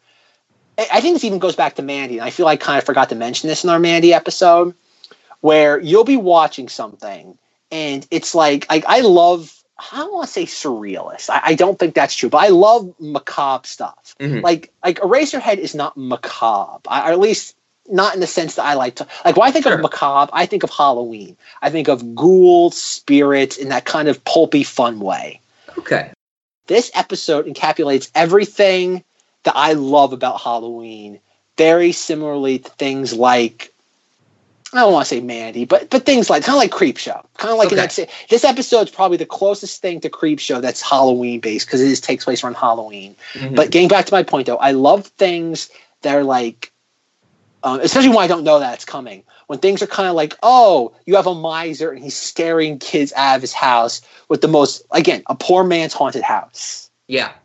It's okay, it's humdrum, blah, blah, blah, blah. And then out of nowhere, you have a full-blown witch. Trick or treat. Who are you? You can't trick an old trickster. There are no treats for grown-ups tonight. Trick or treat. Who are you? Rickert? Muldoon?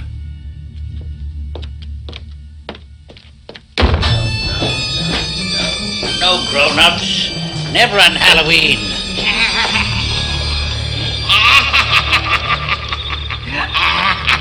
Who are you? Trick or treat.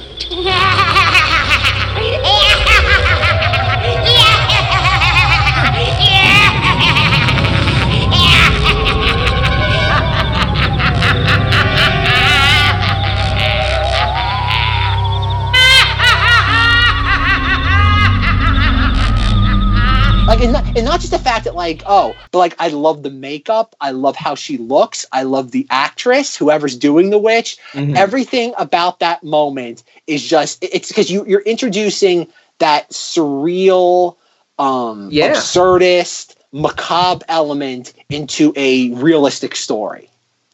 Okay. And I think that's why things like, again, I'm speaking specifically for myself. I can't speak for anything else. I'm not speaking for what, much unlike the Case of the Stubborns, where I was projecting my thoughts about, like, like how you deal with an old man that's stubborn, where I have a little bit more experience than the average person does. Sure. Well, obviously, I have no experiences interacting with witches that knock on my front door after I terrify children for the last probably 15, 20 years of my life. I don't have firsthand experience of that, unfortunately.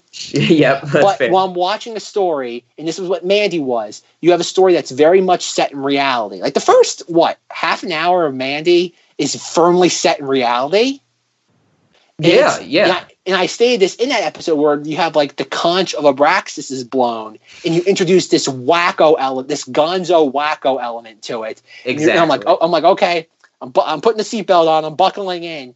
And it's from that moment in this episode when the witch shows up that it just goes off the rails in the most spectacular way possible. Not Men, Women, and Children or Book of Henry off the rails. Like, this is clearly being done on purpose. Mm-hmm.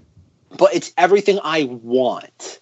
Sure. Where you have this witch, it's like, I wish they could make a movie today or anything where you have a witch that's meant to be that scary. And like Rob said, this ties into the cinematography. This ties into how shots, again, like, I've never seen a TV show that's as poorly lit as this is at certain points. Like, I can't tell it's because they had no money for lighting, or they just said, you know what, we're going to hide everything in shadows because A, it's cheaper and it hides all the seams. Okay. No idea. If someone can get a hold of George Romero maybe we can bring him, maybe he has a Case of the Stubborns, we can bring him back to life. I don't know. But that's what I want to know, because at this moment, all the elements that before are just kind of like, oh, it's not, because even like this show is not on Blu-ray. It's never been remastered. Like, a lot of people complain. I think one of the reasons why this show does not have like a second life past like its fan base in the 80s, if you could call it that, is that a lot of horror movie people, like, not me, but like a lot of people like that who are obsessed with technical details, hate this show because it's not remastered, and just they hate how grainy it looks. Gotcha.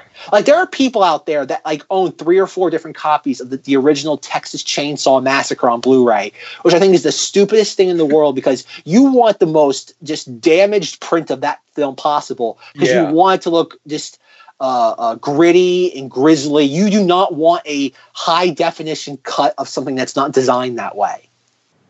Certain films are not designed to have everything in focus. Mm-hmm. And that's what this shows. Like, I do not want a copy of this with everything remastered. It defeats the purpose of it. And I think that's where you have all these different elements, where you have the old man miser story, the poor intentional lighting, you have the very basic storyline, and then you introduce the witch and the macabre element into it. And then it's just like, boom, greater than the sum of its parts. And that's where I am like, I am buckling in, and I'm like, give it to me, baby. I want you. I want every piece of you. And that's where it's like she just shows up and she's and again, everything I want. And like how it's unsettling how she cackles. And all we do is we don't get a full body shot of her. The most we get is her face, and we see her legs flying a couple of times. That is it, because obviously they couldn't afford to do any sort of flying effect, because that's expensive now to do, never mind 35 years ago. I even remember I was watching, it's like, I would have been thrilled just if you got the witch. I would have been just as happy with that. And then, like Rob says, yes, you also got to keep in mind this was also the early 80s. There wasn't hardly as much media as there is now. There wasn't a fraction of it. So having a story like this based around Halloween was more or less unique outside of books and short stories. For television, this was relatively novel, a novel concept anyway. And then the piece de resistance is then as the IOUs are just, I don't think I mentioned it, that the witch takes the IOUs and kind of does the 52 card pickup with them. Just lets them fly around the room. They kind of do like a whirlwind. He's trying to grab them all. And then at one point, like a coat closet opens and we see, again, the lighting on this is just bizarre. It works. Don't know how it works, but it works. But like the light, like they have the devil, and it's like very, I forget the name of the movie's escaping me right now, but it's the movie with Tim Curry as the devil. Rob might know what it is. Oh. Legend? Is it Legend? Maybe. I feel like, that's not, it could be Legend. That sounds right, yeah. That might, whatever it is. Maybe we have to update. There's not a lot of movies with Tim Curry as the devil. Yes. There should be more. Don't get me wrong. There should be more movies with Tim Curry as the devil, but there's only one of them, unfortunately, right now. But you have, again, very similar makeup to that, and you see like all these, like it's lit with red light, and obviously like it's an abyss. It's just like it just keeps going. You have like all these other creatures that, because the lighting is just so gonzo, you have no idea how much of them blend into the scenery and how much of them are actually there. And basically the episode, or I guess the miser story, ends with him crawling into hell from the coat closet portal as he chases his IOUs. Yeah. And the next thing we know, and you could end the episode there, in all honesty. You could just end the episode there, have the producers' names, like Rubenstein, Romero, I forget what the third guy's name is, and you could end the episode there. But no, it gets better. As the boy that we saw before that wanted to help his father goes, "Hi, Mr. So-and-so, I'm here to find the stuff." And the witch like opens the door and just still doing her shtick. She's cackling at him. And obviously the witch being a force for good in all this, ironic. Again, subverting your expectations. Usually don't think of the witch as the force of good in the episode, in a story. She the wad of IOUs goes like flying toward him. He like picks up 3 or 4, catches the one that's obviously the one that he needs. I have a great Rob question, much like how Rob was asking the existential thing between a priest telling a corpse to relinquish his will to live. I have a great one for Rob in a moment, but we'll let Rob talk for a second. But basically how the episode ends, where the boy grabs it and he goes walking like away from the miser's house, and we see the miser's tombstone with the dates that he obviously lived, showing that he's now dead, and the witch flies away and cut the credits. I agree with everything you said in there. But you are not, just so I'm clear, you are not stating that this isn't just a karma story. That's what it is. Someone does something bad and then gets in trouble for it. Well, and yes, it's in an interesting Halloween-shaped way, but that's what this story is, right? I think you're boiling it down to its essence, where they know, again, it's a comeuppance story. I don't like karma story. It's not karma. Okay, I guess when I say karma story, I mean comeuppance. That's what I think of as a karma story. But I think, again, it's meant to be a fable. It's like we've said a few times here now, where it's like there's only 10 stories in the history of mankind. It's just how we repackage them. Like, yes, you could make this story as bland as humanly possible. You could make it so bland where you could sit there, have instead of the witch being a witch, you could have it be the boy's mother. You could sit there, have it be one of the townspeople pulling a fast one on him. You could very easily do that. I think what elevates this beyond it just being, and then you're not wrong, it's a comeuppance story, but I think what elevates it is that surreal element. Okay. If this was made today, if we had and we'll get into the fact that I didn't even know about this until preparing for this episode, that the Roberto Orci and Alex Kurtzman, the geniuses behind The Mummy with Tom Cruise, and the ones that drove Star Trek reboot into the ground, the ones that have every single one of their movies has Jesus blood in it. They were going to do a reboot of this for the CW, and thank God it got passed by like every network in existence. Yeah, that's exactly what I found, that like everybody turned it down when they made the pilot. Everybody just said no way. Exactly, because I think it's, again, especially in today's day and age, and again it goes back to like Jordan Peele's The Twilight Zone. Mm-hmm. It's like, that's what makes this show stand out. There are so many stupid shows about comeuppances. Most of The Twilight Zone is comeuppances. Most of Night Gallery is comeuppances. Mm-hmm. That's what most of these shows are about, is the fact that somebody is a jerk and they get their just desserts. Yeah. There's a couple of segments of that in Creep Show where it's comeuppance. Most of Creep Show is comeuppances. But it's all about presentation. It's all about how you position the story and how you tell it. Mm-hmm, mm-hmm. And I think that's what fair. elevates that's it. Fair. Yeah, that's absolutely fair. And I think, that's something that, when I watch this again, I'll have to pay more attention to, or maybe be more willing to pay attention to it, because I've only watched it once for this recording, and it really was kind of I'm intrigued. Oh, it's a comeuppance story. I checked out. But now that I'm aware of that, and I'm not going to get blindsided, or maybe not blindsided, but hit with that realization that it is a simpler story than I would have liked to see, I can focus more on the things that are going to elevate it. So I'm with you, Zach, for sure. Yeah, I think it's just all a matter of packaging. It's the whole idea that's like, you'll talk to people and they'll be like, oh, I absolutely love Kit Kat bars, yet they'll hate wafer chocolate cookies. Yeah. And it's like, what's the difference? It's all about just how it's packaged. It's just, again, one is the wafer on the outside, the other one's the chocolate on the outside. Yeah. But at the end of the day, it's 6 to 1, half dozen the other. And I think it's all about, it's a matter of preference. And I think it's just the style and how it's just, again, it's funny now I think about it, pretty much all of Creep Show is just comeuppance stories. Except for one. One of them's not a comeuppance story. But I have 5 stories, 4 of them are comeuppances. Mm-hmm. But it's the same story, though, but they're all told in different ways. Sure. But here's my Rob question. I'm ready. So the miser obviously had all the townspeople's debts. Yes. And he's obviously an elderly man. Would you agree? Yeah. It's never stated that he has any family members. No, like, wife, no kids, no nephews, no nieces. Because I don't think the accounts bring up the fact that, like, that he has any family members. So for the sake of argument, we're going to assume that he is basically the end of his family lineage. Sure. Mm-hmm. He goes off to hell, and with the tombstone at the end, he is presumed dead. Or you can assume that he's died. Yeah. Did the witch really need to give the boy the IOU? So here's my question. What happens to debt that belonged to someone that once they die and they have no next of kin or other family members, what happens to it? I guess it just dissolves, right? So that's a good question.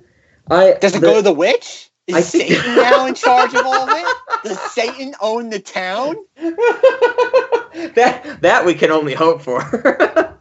That was actually when we were scouting areas for the Cinemodities restaurant. We chose not to go to one town because Satan owned it. Oh, jeez. But no, so the difficulty I'm having with this question, or not the difficulty, but the uncertainty that I have in answering this question, is because the debt is so spread out. Because when we see this stack of IOUs, it's a huge stack of IOUs. Presumably, it's for everybody in this town. And for every transaction. And for every transaction, yes. That's a lot of tiny, tiny valued IOU contracts. So I do know that if assets or debt, for people that die, if it's consolidated enough, it will usually get taken on by some firm. Usually the government will try and take it on if they have a tie to that person's assets originally.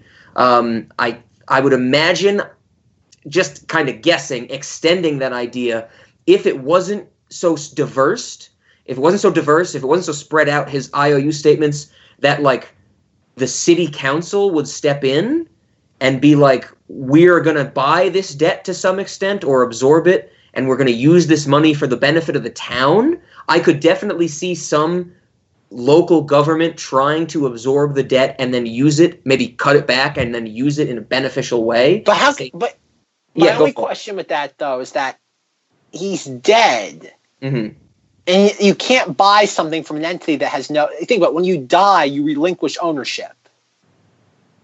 So it's like he has no next of kin. Let's say he own. Again, there's no mention of the fact that he himself has creditors. Yes. Like if he had creditors, yes. Like if he owed a bank, then yes, they would have to sit there and do that though. But that's my question though, is that for the sake of argument, let's say he had no outstanding debt. Okay. No surviving family. Sure. So essentially, so the question will become: the debt dissipates. Is there a legal direction for that debt to go, or does it dissolve? That's the question. I think so. It's just, I guess it dissolves. And you're right, because honestly, if I was a member of that town, and say the city council or whatever part of the government said, okay, we have this debt now, you owe us half of what you owed him, and we're going to use it for the city, I'd probably go, no. Like he died. I would probably say what you're saying. It should be dissolved. That's a good legal question. I guess it would have to be that they'd have to go look for an heir. Yes, of course there'd be the due diligence, and I think that would come into play, if this person had any life insurance, but of course the timing of when this episode actually takes place would play a role in that. There are other layers of complexity to it. But I think that's a really interesting thought. Does it dissipate, or can someone absorb it? I guess it would have to be that someone would, because obviously he has assets that would have to be, like, they have to sell his house and all his belongings because they can't just let a house sit there. So I would imagine probably the local government would have to appoint someone to oversee what would be the correct term? The estate. The selling off of his estate. And I would imagine that whoever was appointed this would probably get a fee. Yeah. See, that's exactly what I'm thinking. The government is going to try and step in as much as possible. In the real world, I would imagine the government would try and get their hands in it no matter what. Because, of course, you have the, on the books, it has many different names, but in the insurance industry, it's just very nicely called the death tax. You have to pay a lot when you die. Inheritance tax is another thing. I would sure they try. There's some legislation, some taxes or something that they could get their hands on that debt or money somehow. But whether it be federal or local. I don't know. That's interesting though, because again, but they don't have a right to it. They have a right to, for the sake of the house, the fact that I don't know. I think that's where the question lies. Do they have a right to? Right, thinking off top of our heads, no. But would some government somewhere put a law in that gave them that right? Absolutely, I could see that trying to get passed, and that's what I'm thinking exists. I guess it would have to go to if he has a will. Yeah. So how he would want his assets dispersed? Yes. If he didn't have a will, that then goes back to, I guess it'd be a probate court. So I agree with you there. The will. The answer of a will, I think, is not an answer, though, because I've actually, this might be an extension of this Rob question you have. Let's say I have no next of kin. I die, and I put in my will literally everything I own, I have bought land for, and I want it all to be buried. My car, my TV, my books, my papers, my computer. I want all of my assets to be buried with me. It's an open question right now. Is that legally possible? That's a thing that I've posed to the insurance community. Can you do that in your will and say that all of this will come buried with me? I think it extends to that, because who knows what this person puts in his will? What if he says all my money gets burned or something like that? All my money just dissipates. The government has to have some standing to say, no, we cannot honor this. I guess it have to go into the court system. I guess it would go into the court system. Yeah. And it would probably, if he did have, I don't know, what would be the thing for having, what is the result if you don't have any heirs? I guess maybe it gets put in a trust somewhere, or Yeah. Something I like really- that. It just sits there until they find someone eventually. Yeah, and they being the government gets their hands on it. They If nobody step in and- claims it after a while, probably. So Exactly. you're talking years. But I would imagine if he didn't have a will, and if it was, and maybe again, it would probably have to be. Most of it would just probably dissipate into the wind over time. That's a great actuarial question. How much money exists like this today in America, and has that changed over time? That would be really, really cool. Well, it's funny now you talk about that, but there's no such thing as There's very rare for this sort of lending anymore, where it's like, he's getting IOUs for 6 cents for a cup of coffee. Yeah, I don't know if even I think IOUs have to be much more formal to even hold up in court at this point. Yes. Because I know it's like fucking little index cards that he writes just IOU on. Oh, but sure. No, that was a good one, Zach. I like that. As I was watching, I was trying to figure it out. I'm like, wait, the kid doesn't really need the IOU as long as the guy's dead. I think maybe we can hope that the kid with all the IOUs he has, he'll go to all those people in town and try and collect money from them. He becomes the new miser. He gets the torch passed to him. One thing that's worth noting too before we move on to the final segment is that he has a costume, and yet all it is with a handlebar mustache, drawn with a Sharpie marker on his face. Yeah, and I can't figure out what the costume is supposed to be. I think it's just the fastest thing they could throw together. It seemed. It didn't remind me of anything in particular. I guess once the lighting budget went out the window, the costume budget for everything but the witch and the devil was the next thing that went. Yeah, they were like, everything else can be fuzzy. The only thing I think is interesting, though, and I'm trying to think if there's a connection between the fact that we see the devil at the very end, and yet we see the one boy in the devil costume. Okay, I mean, is there a connection there? Is there some sort of imagery or symbolism that I'm missing out on? The fact that you have this boy who's afraid as the devil attempts to go through, fails, and then it's the devil who eventually confronts him, because we see that devil costume twice. Yeah, so there's 3 appearances with devil imagery 3 times. That it didn't stand out to me in that way. But like I said before, that might be something I have to pay more attention to when I rewatch this to formulate a true answer. Because that devil scene, it stood out to me, of course, but I wasn't giving it the level. It was a disconnect, I guess. That's the best way to put it. The first part of the episode and the second part I was a little disconnected for. But like I said before, now watching them, understanding the whole as a clearer object, then, maybe I'll pick up on that.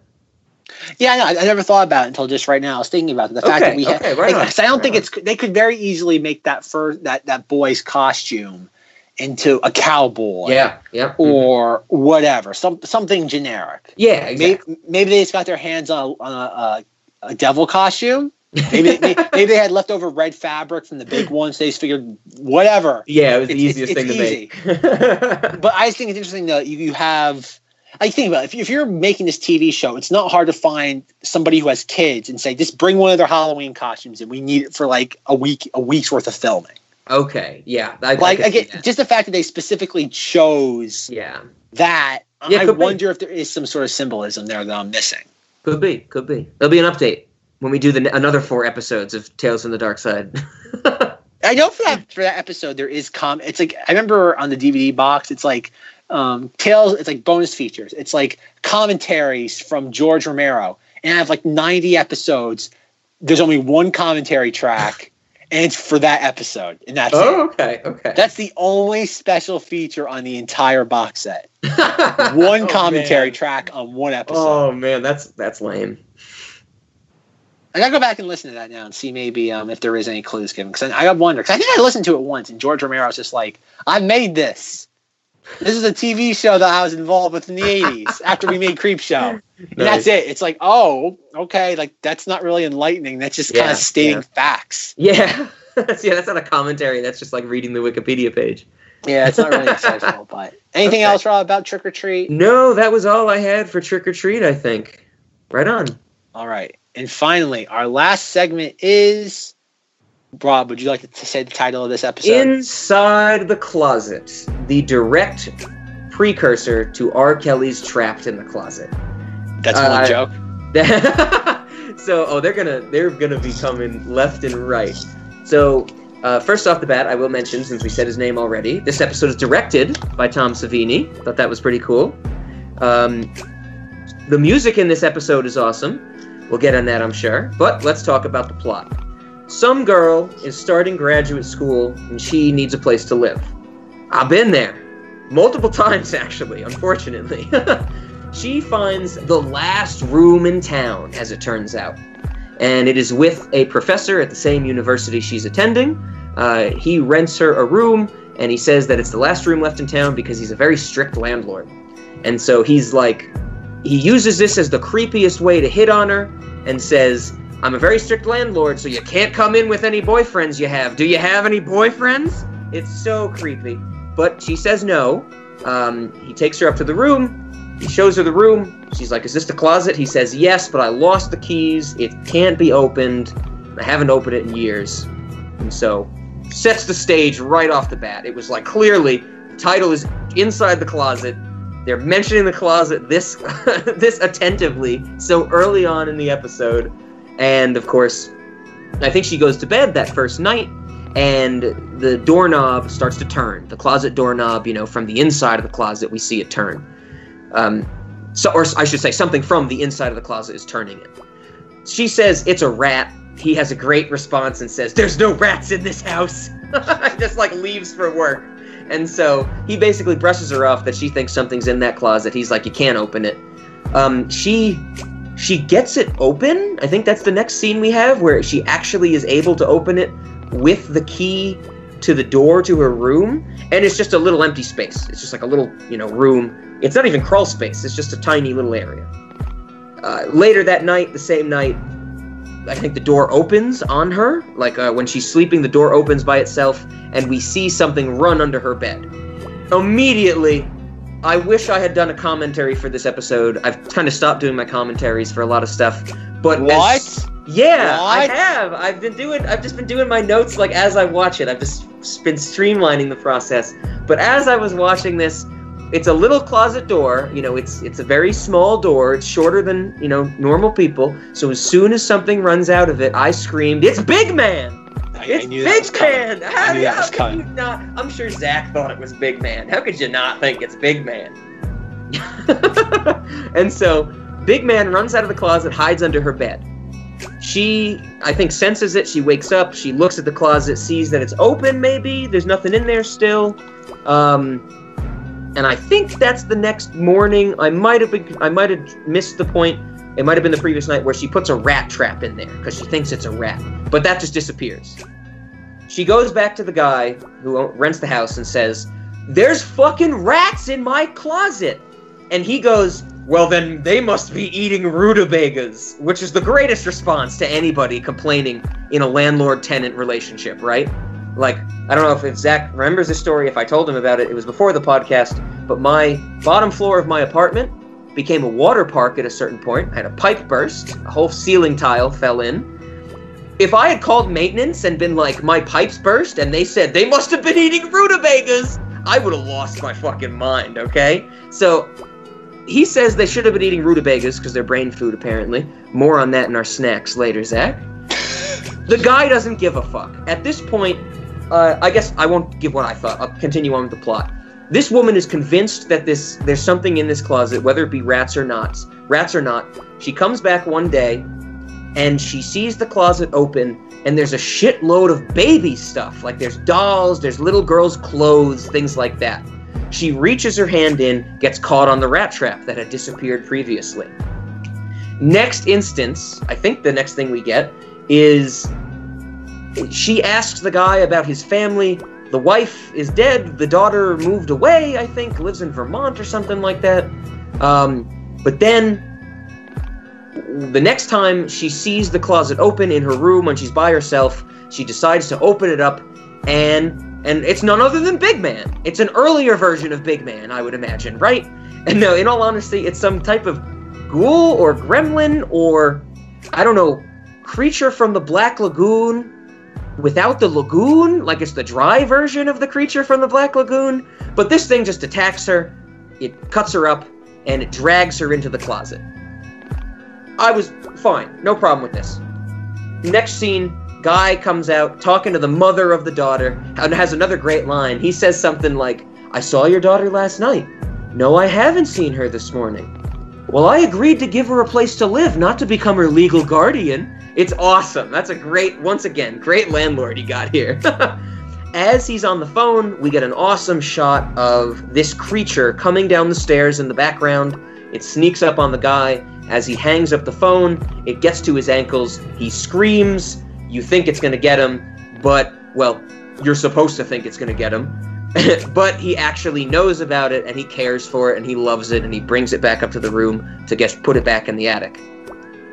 Does that summarize it well enough, Zach? I tried not to give too many of my personal opinions in there. Not too many. No, I think you did a pretty good job of it. Can I give you my main problem then with it? Oh God, sure, go ahead. Right off the bat, the guy knows about it.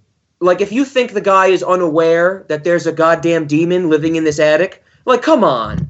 It's so obvious that he's in on it from the start, and I was offended by the surprise reveal that the creature was like what he thought of as a daughter or something like that. Like, get the fuck out of here. That was not a surprise at all.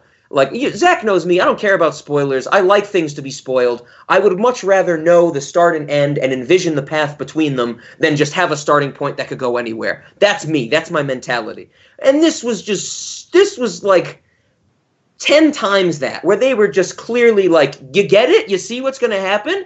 And it just very straight line got to that point. Not that I didn't like some of the suspenseful scenes with how it kind of made me feel on edge, but just the ending, when it revealed that he cared about this thing, he knew about this demon. Fuck you. That did not need to be a surprise.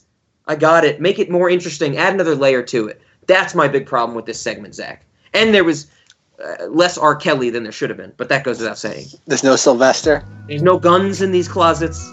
And then I pull out my demon, and it ain't my new tenant. You know, something like that. Was it E minor all day? E major all day. E major all day. Damn. I think that means we're going to have to do another episode on Trapped in the Closet, where Zach watches the second half, actually. How many more chapters are there? Are we up to 60 or past 60 yet? No, it's still 33. No new ones have come out. All right, so my thoughts on this. Okay.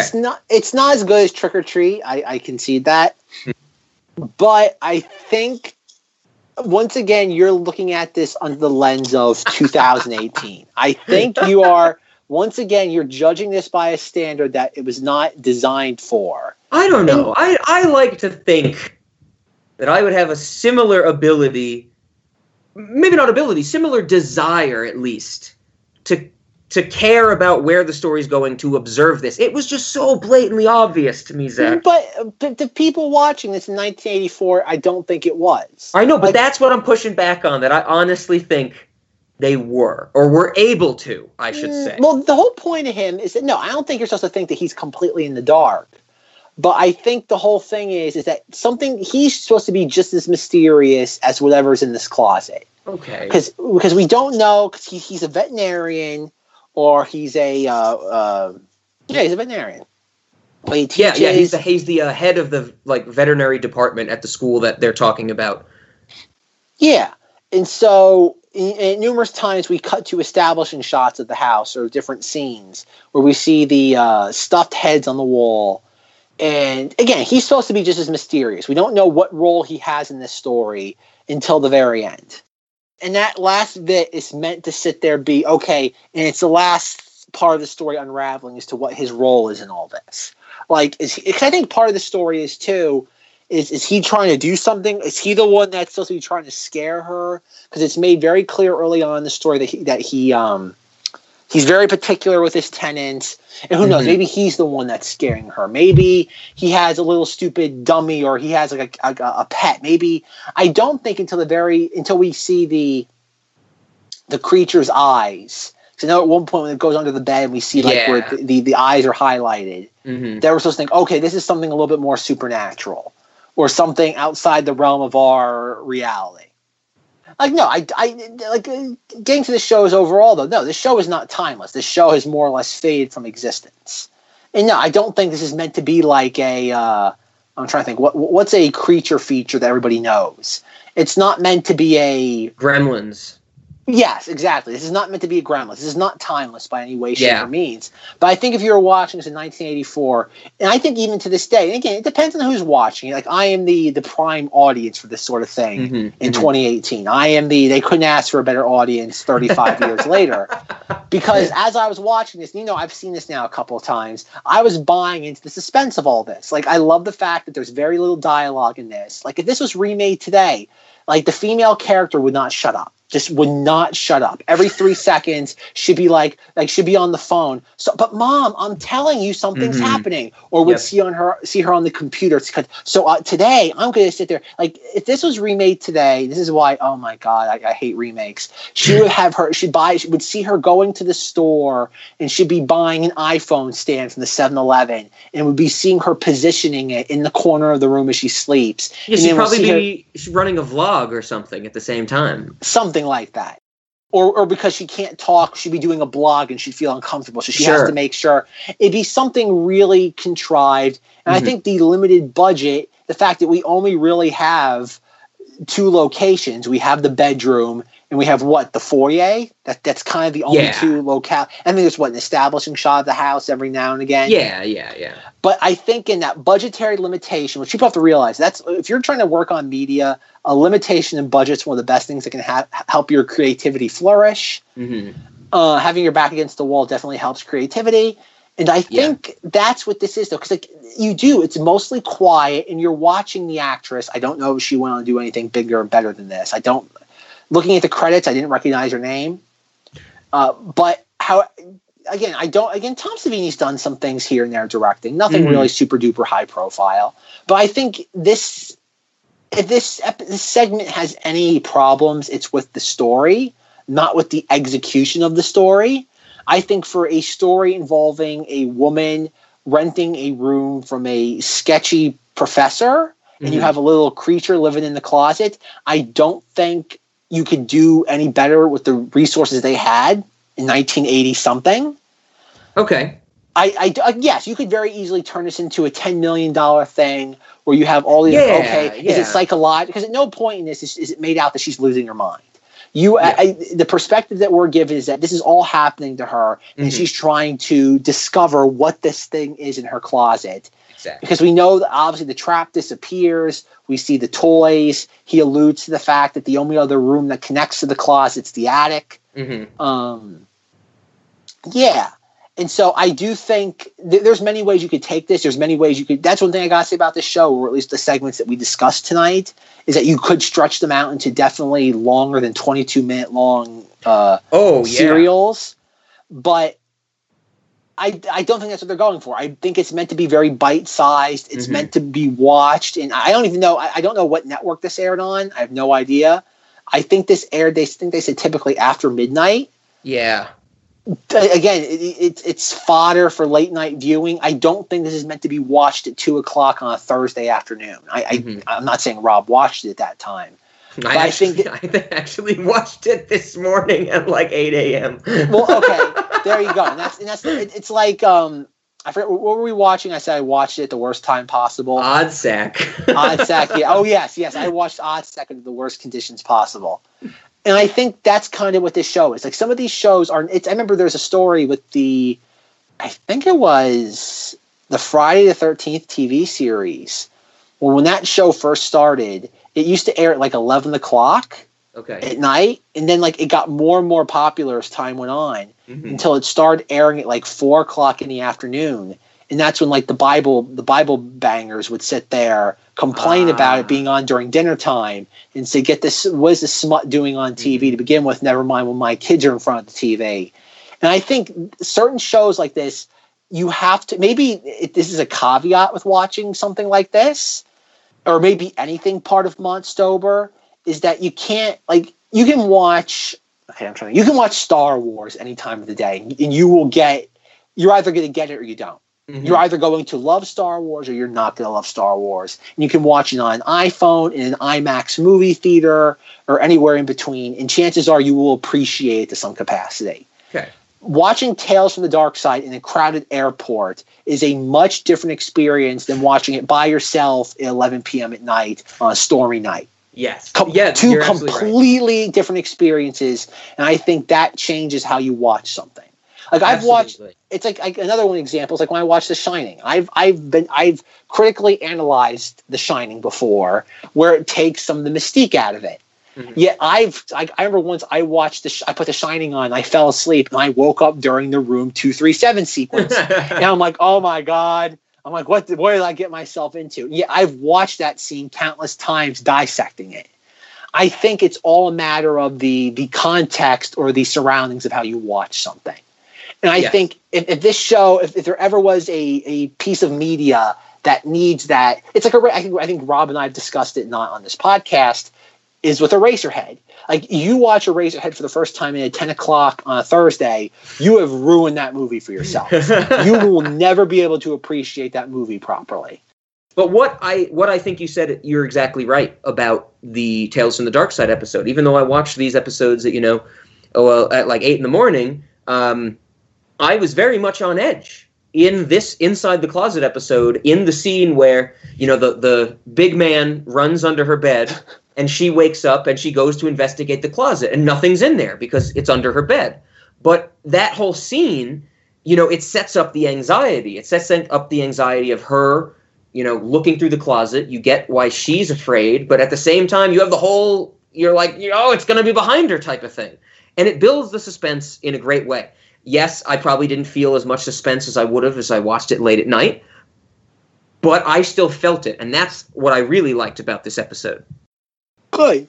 It's like comedy. Comedy is very fragile, and I think horror is very fragile because it's it's precarious to begin with. If you do the slightest thing wrong, it sets everything else off, and it doesn't do it any favors. That's a real. I like crashing that. down. I like that. Yeah. Yeah, and I think again, like I said, not to take it away from the Closet episode. Because no, I don't. I think Trick or Treat is the perfection of this show. I don't think there's anything better than that because it gets everything right. It has there's no moral to the story of the Closet one. Yeah, it's just someone died. we think. Well, yeah, but it's probably the most macabre story of them all because this girl, she seems to be a hardworking college student. She follows all of his rules except the closet. Mm-hmm. The closet thing, which what would if she didn't mess with the closet? Would the creature have come after her all the same? I am going to say yes, because I honestly, of course, this is not explained in any great detail. I guess my headcanon for this episode is that this person, the guy, the landlord of this rental room, is taking care of this creature, and he's renting out this room to feed people to it. That's how I just kind of rationalize this to myself. And it makes sense to me when he says, I got the only room that's available. Well, it's because, a week ago someone rented it and then got fucking eaten. So it's like, of course I have the next room of the only room available, that type of thing. That's just how I rationalized it to myself. All right. Because that's the only thing, though, is that I think it's a story of, again, that's the thing with Tom Savini. Tom Savini, I don't think is concerned. He's concerned. His probably main concern with this was, I want to make a cool looking creature. Yeah, that's exactly what I was about to say. He's concerned about the visuals, about the costume freak. Yep. Yeah, and he wants to cut his teeth saying that he directed something. Yeah. And I think, again, because there really is no moral to this, because they could have made it a little bit more obvious, is that she obviously, what's the old saying? Curiosity killed the cat. Oh, okay. And I think that's what they could have hinted maybe a little bit more at the fact that if she would have left well enough alone, maybe he would have said something like, "Oh, after the rats eat their rutabagas." Maybe he could have said something like, "Oh, because I've heard the rats the only rats we have around here are spectators, unless they're properly provoked." And that's maybe if he had maybe one line of dialogue like that. Yeah. Maybe it would have been like, okay, maybe if she left well, again, she broke the rules. Yep. Yeah, you're right. And guess what? She paid the price for it. And maybe that they did that, because otherwise the story at face value is just this girl was doomed the moment she knocked on his door. You know what? If they had explained that in any capacity, what you just described, if that was their twist on this relationship of the man, the woman, and the creature, I would be less offended by the twist at the end. because I really saw it as he knows about it. He's doing this to do, he's doing this for a purpose, Why would he scream when this creature gets to his ankles? Like, that's stupid to me. He's aware of it.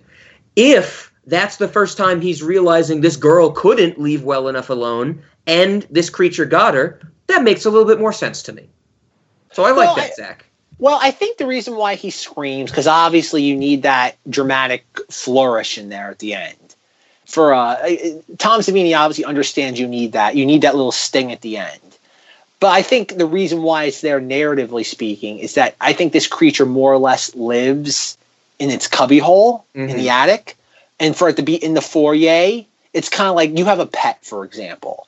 And you have a pet that's normally contained to, let's just say, the top floor of your house. Yes, yeah. And you find you're about to walk out the front door and your pet's coming along with you. It's like, whoa! It's like it's one of those. Yes, it's meant to be a shock value. Because also think about what this, again, like I said, this probably aired at like midnight on like a Saturday night. Yep. It's meant for like 10-year-olds or 12-year-olds or teenagers who are staying way up past their bedtime. And it's a nice little, it's what horror used to be when times were much more simple. Sure. It's like how I cannot disagree with you there. I think that's, again, like, it's funny. Horror always had these things where it's trying to pander to the new young generation. It's like when we were when it was our thing. Okay, what was horror when we were growing up? What was like The Grudge, and like the Ring. What was that called? The J horror. Yeah, the J horror. Yep. You have that, and then like as time would go on, it became Paranormal Activity, which was pandering to teenagers. And now it's The Conjuring and Annabelle creation. Oh, we had our middle, I think it was our middle school, maybe late middle school period, where we got like the hostels and the softcore porn mixed with horror, that type of stuff. Well, that's not mainstream. Like that's not rated PG-13. Like The Grudge was like the Sarah Michelle Gellar Grudge. You're looking at it from a consumption. different perspective. I know the horror that people were talking about, that I was talking to, that was a huge deal. That's why it came to mind. Well, I mean, though, mass consumption for teenagers to cut their teeth on. Like, what you said is exactly right. That switch to Paranormal Activity was, right there. Exactly, because back in the 80s, there were no, especially when this show was being started, there was no PG-13. You had PG and you had R. Yep. And other than things like Gremlins, which was one of the catalysts for getting the PG-13 rating, on top of I think it was Indiana Jones and the Temple of Doom. Yeah. Was you either went cutesy or you went hardcore. Creepshow was rated R because you do have a lot of not blood and gore, but you have blood. It's very disturbing imagery. Yeah, things like that. And where you could do something like this, but you had to be toned down.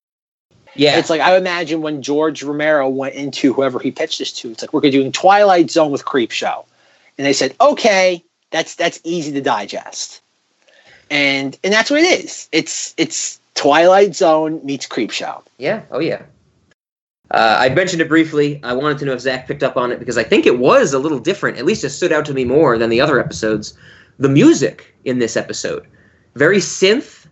I thought it was mixed perfectly. I think it built the suspense in the scenes where it needed to. When she was going up to the closet and there was like some synth arpeggio getting louder and faster and faster. What did you think? Did that stand out to you? I didn't really notice that until this recent viewing. No, I really liked that. That's another element to this that deserves some credit.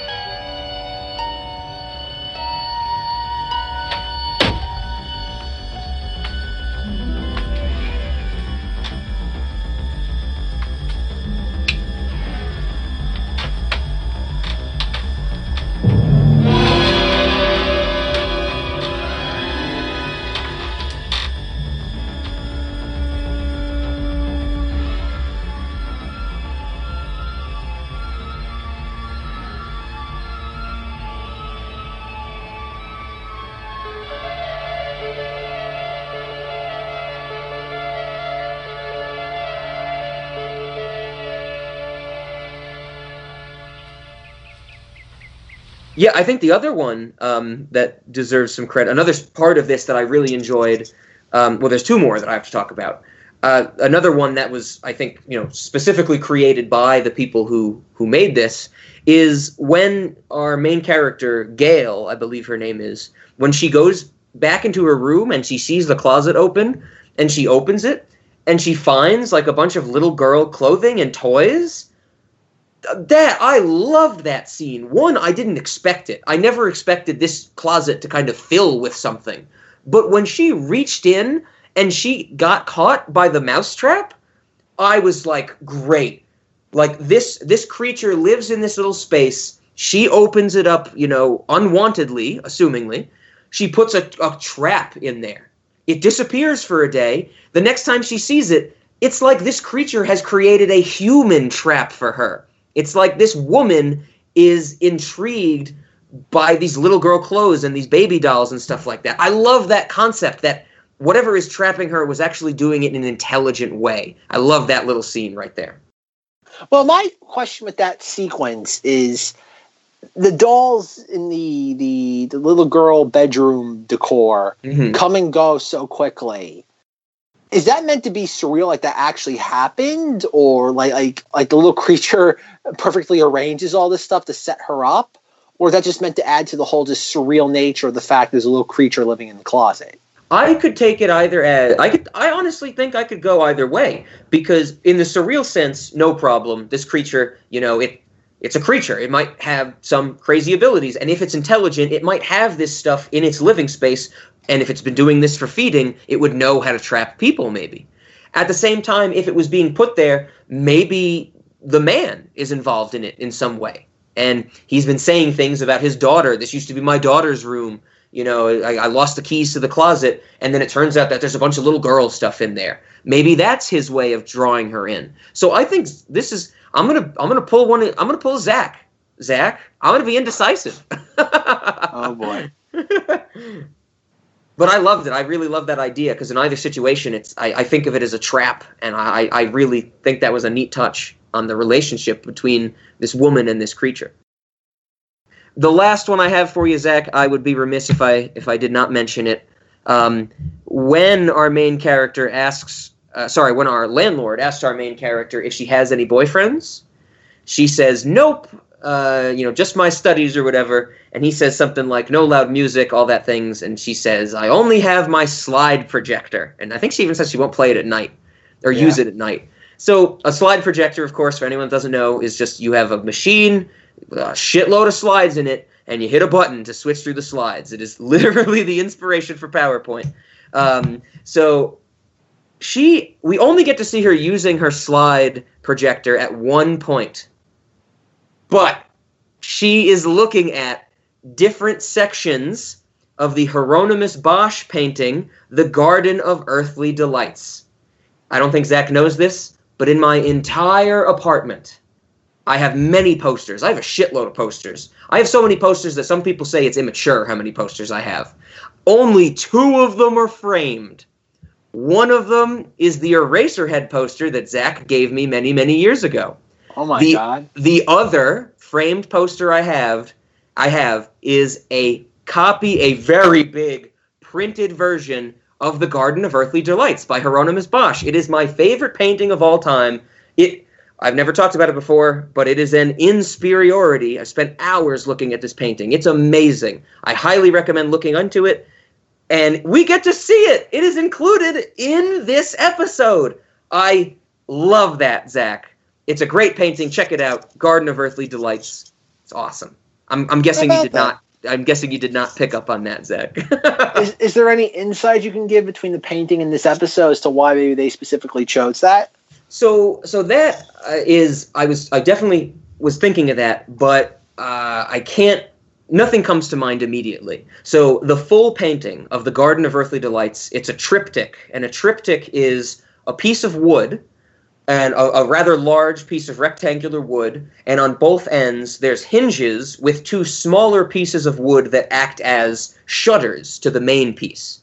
And what a triptych is there's a piece of artwork on the main piece of wood, and then each of the frames has shutters have artwork on it as well. The idea of the Garden of Earthly Delights is that the left shutter is the creation of Earth, and you have Adam and Eve. I think you have God in there. You have a lot of, Garden of Eden imagery, the Garden of Earthly Delights. That's the left panel. The middle panel, and the biggest, is the same area. It's the same thing that he painted, but with now a shitload of people. It is supposed to represent this is people coming into the world. And it's crazy. It's everybody, basically partaking in the human enjoyment. There's people having sex, there's people eating, there's people playing music. It's, representing that golden age of humanity.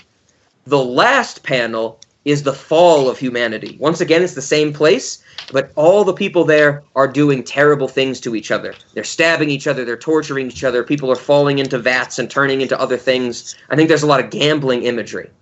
Now, here's the thing. The only pictures that we get to see of this painting in this episode are from the third panel, are from when basically hell has taken over. So we don't really have much of a sense of a transition. So here's my I gave you my good long analysis of that painting. Here's my answer to your question, Zach. I don't think it relates to this episode in particular. I think it's used because at the start of the episode, our main character says she's studying a graduate student in the fine arts. So, of course, she would know this painting. This is a wildly famous painting. This is the most famous painting of Hieronymus Bosch ever. And I think it's the only one people actually know he painted as well. But anyway, she's a student of the fine arts. If you have to demonstrate that she's doing something with her slide projector related to the fine arts, and this is chosen by Tom Savini, I would guarantee that he's inspired by this painting as well. Buckethead is inspired by this painting. There's a whole Buckethead music video that is using imagery from this painting. So that's what I think it is. I think it's just a nice touch by someone else who appreciates it. All right. That is the last thing I have to mention. If you have nothing else, I guess it's snack time.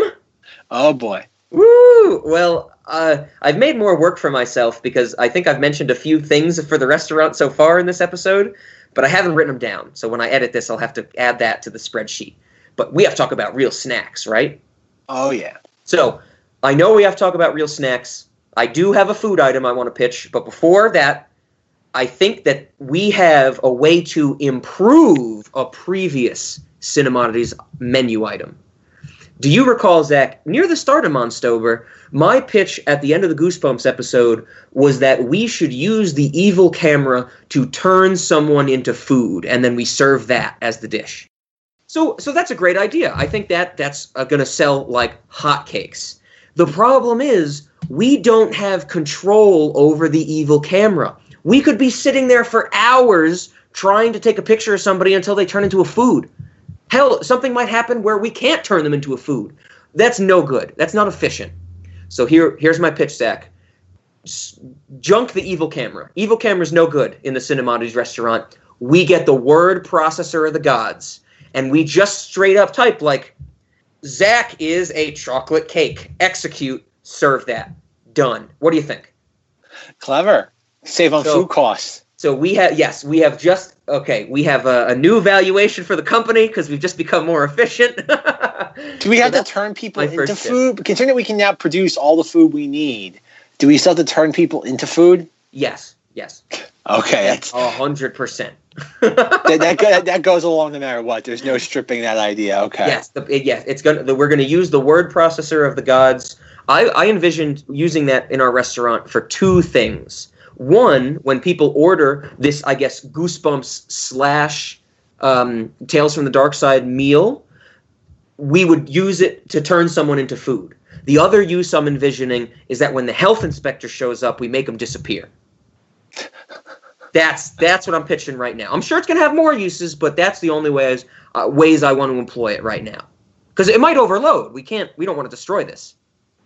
So essentially what it is the word processor of the gods. It's essentially our Deus Ex Machina for any problem we might have in the Cinemodities restaurant. It basically paints us out of the corner that we get ourselves into. Yeah, so it took us 40 episodes to come up with a Deus Ex Machina? Well, maybe even less because we didn't start with the Cinemodities restaurant idea. No, that came later. But I think it's going to be our safety net, for sure. Okay. Because, you know, Mark Cuban's money is only going to go so far. Oh, okay. I don't know how I can top that. I don't know how I can top a machine that gives us pretty much anything we want, carte blanche. Well, I did have one more dish that is a food that I can tell you. All right. It's the rutabaga inspired one. So, rats, rutabagas, that just blows my mind. I don't like rutabaga. I think the times I've had it, I've never heard that it's a brain food, but I think people can say fucking anything is a brain food because it gives you energy. Like even sugar for like 2 minutes would be a brain food, right? Like, what does that mean? Anyway, here's my pitch. We're gonna have rats. I think at just any place you rent, own, whatever. We're gonna have rats. Gonna have some type of pest. Assuming we have rats, let's capture them. Let's cook them up. Serve them with a side of rutabagas. Rats and rutabaga. Rob's, rats, and rutabagas. What do you think? And you use the word processor of the gods to turn it into chocolate cake at your convenience. You got to pay extra for that use the word processor of the gods. Because I know if a restaurant gave me the opportunity to use the word processor of the gods, that restaurant would be gone. Like, I'd be that asshole. I'd be like, Cinemodity's restaurant does not exist. Execute. Like, no question about it. So we have to control for that. Oh, my Lord. Okay, so what do you think we got? We got the word processor, the gods. We're going to employ that. And we got Rob's, rats, and rutabagas. If you don't have any other snacks, Zach, are we on to the next questions? Oh, yeah. I guess I have to say, in terms of late night movie, I'm going to go yes. I think this is perfect for people I know that to show it late at night, especially with the popularity of things like Black Mirror these days. I know a lot of people who are intrigued by the idea of Black Mirror, but they can't stand the fact that some episodes are an hour, some episodes are 2 hours. It's not quick to watch. So I think they would latch onto this much better, and I think some of the ideas are interesting enough that they allow themselves to get responses out of people that I'm looking for from late-night movies. Cinemodities, though, there's no way I can see this as a cinemodity. This is an anthology horror series. None of the ideas blew my mind. There was great imagery. There were some really cool touches to this stuff. But at the end of the day, it's nothing I haven't seen before. And I know Zach's going to say, or he said before, he might say again in response to this, you know, you got to think of how this would have been received back in the day and when it released in the 80s. But as far as I'm concerned for a cinemodity, it's how it matters now. And this is not odd enough. This is just another stepping stone in building up horror in these types of series. What do you think? All right, he's right on the first part. Second part, he's wrong. Okay, I figured as much. Definite late night movie, or at least what we watched. This is sooner or later probably going to be a Halloween projector item because of just how weird it is. Yeah. Cinemodity, Rob's like, oh, I've seen this before. All right, Rob, show me some. You give me another thing like the Trick or Treat where I get the witch and the Satan in the broom closet. You give me another something just like that where I have bizarre editing, bizarre lighting, you're weird imagery. You're even asking this question from the wrong perspective. When I'm answering cinemodities, I don't give a fuck what you've seen before. I care what I've seen before. So that's what I'm saying. Your question is moot to my point. I have no reason or burden to give you something that looks like this. And at the same time, you can sit there and go, Rob's wrong, which I'm sure you're about to do. That, I think, is the point I'm making. But you said you've seen this before. Sure. You want specifics, I'm talking general. I've seen anthology horror series before, and this has done nothing to intrigue me beyond it. Even the crazy visuals with the witch. Sure, I'll give you the point. I might have never seen something in that light before. That does not matter to me when I'm looking at cinemodities for this. In terms of anthology horror series, I've seen weird shit before. That is nothing in terms of a cinemodity unless it has the story to bolster it. I'm being really specific with my cinemodity right now. But that's like going to a restaurant, ordering a hamburger, and because you don't like the bun saying, this hamburger had no buns, so 0 out of 5 stars. It's because there's one aspect in my opinion, yes. I'm totally fine with that. Horrible food critic. Horrible food critic. Not subscribing to your magazine. Again, it's his opinion. Oh yeah, I'm ready. I'm ready for yours. He's entitled. No, like I said, I agree that this is not. It doesn't. I concede that this does not have a fan base. It really doesn't. Most people that likes this stuff are mad at the fact that it's not polished. Mm-hmm. Yeah, I think the fact that it's not polished is its greatest attribute. And that's the issue. And then no, it's not just no. I'm not. This is not a masterpiece or a Hall of Fame. But I think for what it's going for, it does everything you want from a horror anthology series. Because most of them are the comeuppance with a little bit of weird stuff sprinkled in for good measure. Like, again, everybody thinks of the Twilight Zone stuff, like in the Nightmare at 20,000 Feet, or the other one we discussed with the Beauty's in the Eye of the Beholder. Yep. And it's funny, everybody remembers those episodes, yet very few Twilight Zone episodes have something like that. Mm-hmm. Most Twilight, and that's what happened with Tales from the Dark Side. Most episodes do not have that macabre element. And I think, again, maybe I'm probably highlighting the best. And this is funny. Rob does not like this show. Yeah, he's like, I want more of it. And I said, you do not, because most of it is not like this. There's one episode. Okay, I'm going to tell you an episode of this show that I remember it. I don't know why. I literally read the synopsis for every single episode. So okay, so you're going to know. Okay, this is an episode where there's a guy who's something. He's like in part of a satanic cult, and yet his like there's a woman that has like a beauty salon, gets like a winning lotto ticket, and the entire episode, all he does is like harass her for like wanting her winning lotto ticket because he's going to use his like winnings to like create like a satanic cult. And the last like 30 seconds of the thing is, oh, she was the leader of the satanic cult all along. That's it. It's like it's one set. It's him in her like beauty parlor doing like, and he's just following. And you'll know the actress. The actress has like the high. She was in the TV show. It was either My Cousin Skeeter or like Bow Wow, the Bow Wow Nickelodeon show. Yeah, she was like the only white woman in either one of those shows, and she had the high pitched, squeaky voice like this. You'll know who it is if I told you if I knew the name. But like that's what this show normally. Like I said, I've only gotten through like the first season and I gave up. Like the only other episode that has actual actors in it that I can remember has Victor Garber. And the woman that was in Suspiria, the lead actress in the original Suspiria. Okay. And she like is always crying, and she goes to Victor Garber, and he like collects her tears, and he's like, "Don't ever go into this room." Yeah. And she's like, "Okay." And she goes into the room. He's like collected tears from like people over the centuries, and she's like, "What are you doing, Victor Garber?" And he's like, "Be careful." And while she's in there, she like has like a stroke, and she like knocks all of his bike vials, his tears over. And he's like, "Look what have you done?" And she like walks out, and she's happy, and that's the episode. And I'm like, what? It's like, is there a moral to this? Like, this wasn't even entertaining. It's just like weird for the sake of being weird without any sort of like meaning behind it. And that's kind of what this show is for the most part. No, I think these 4 episodes, maybe I should clarify it, are cinemodities. I do not think the show at large is. I think the show at large is rather mundane. Like, it's funny, you go through IMDb and look at the ratings. This show, like the first like 6 or 7 episodes all have pretty good ratings. And as the show goes on, like the ratings get lower and like the average gets lower and lower and lower.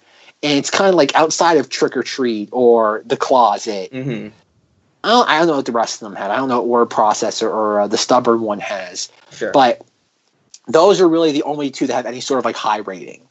Other than that, and I'm talking by high, I mean like 7.3. Yeah. Like I'm not talking about like 9.9s or anything like that. And I think, and like I said, no, this is not a show that's really that memorable. It has its moments, but they're very few and far in between. Yeah, I think that's what it is. So I think the episodes I gave Rob are not indicative of the show at large. Fair. That's fair. That's fair. And it's worth noting that they actually did a continuation of this show that I did not know about until, because this show is a weird thing where they made Creepshow. Creepshow eventually led into this. They made a Creepshow 2, which is not really.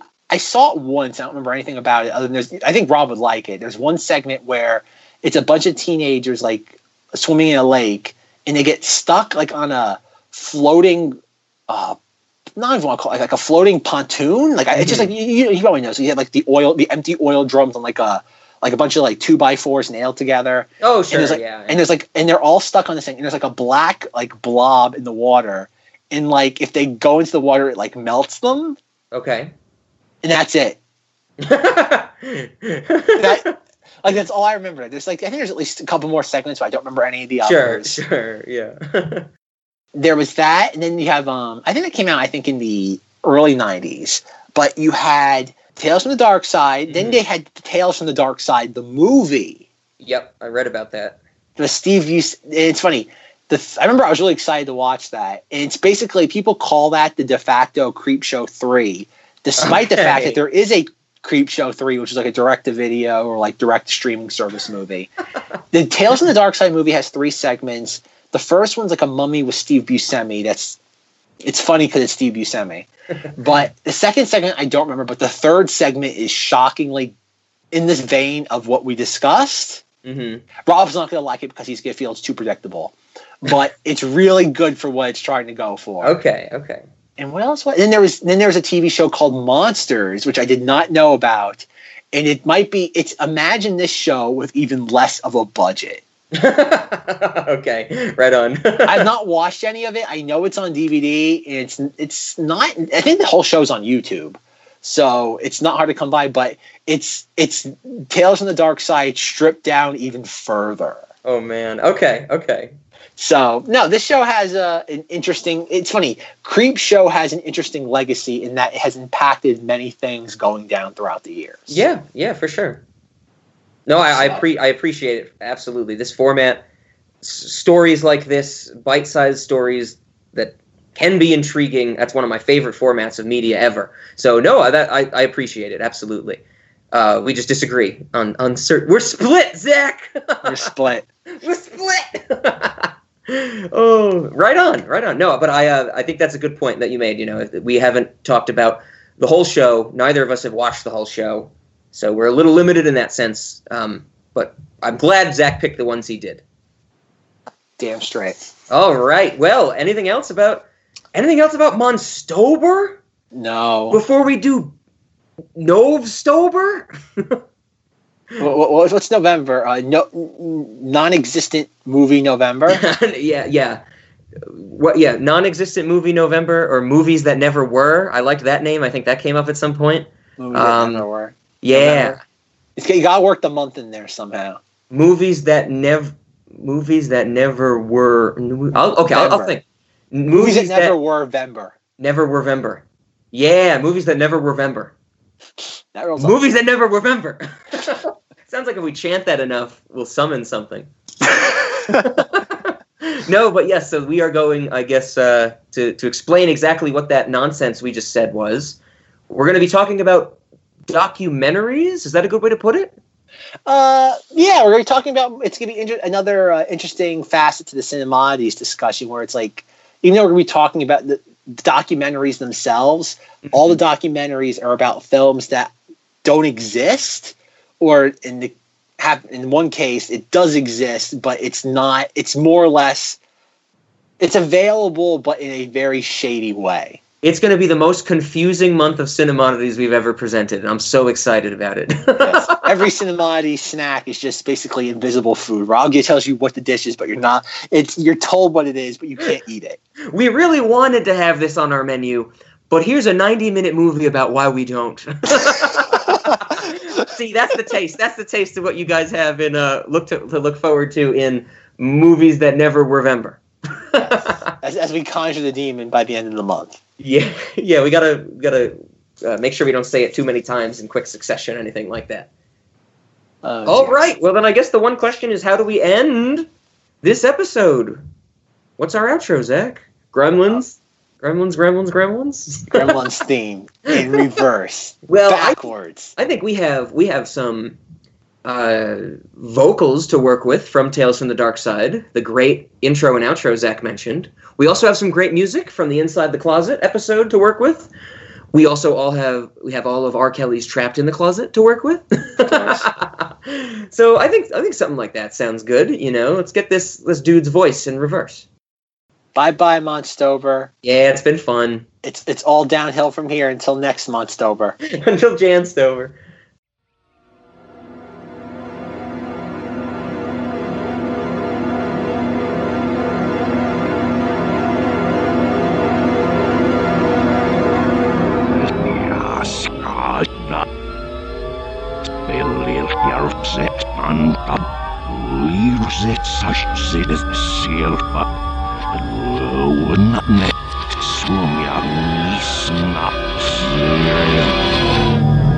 Stop.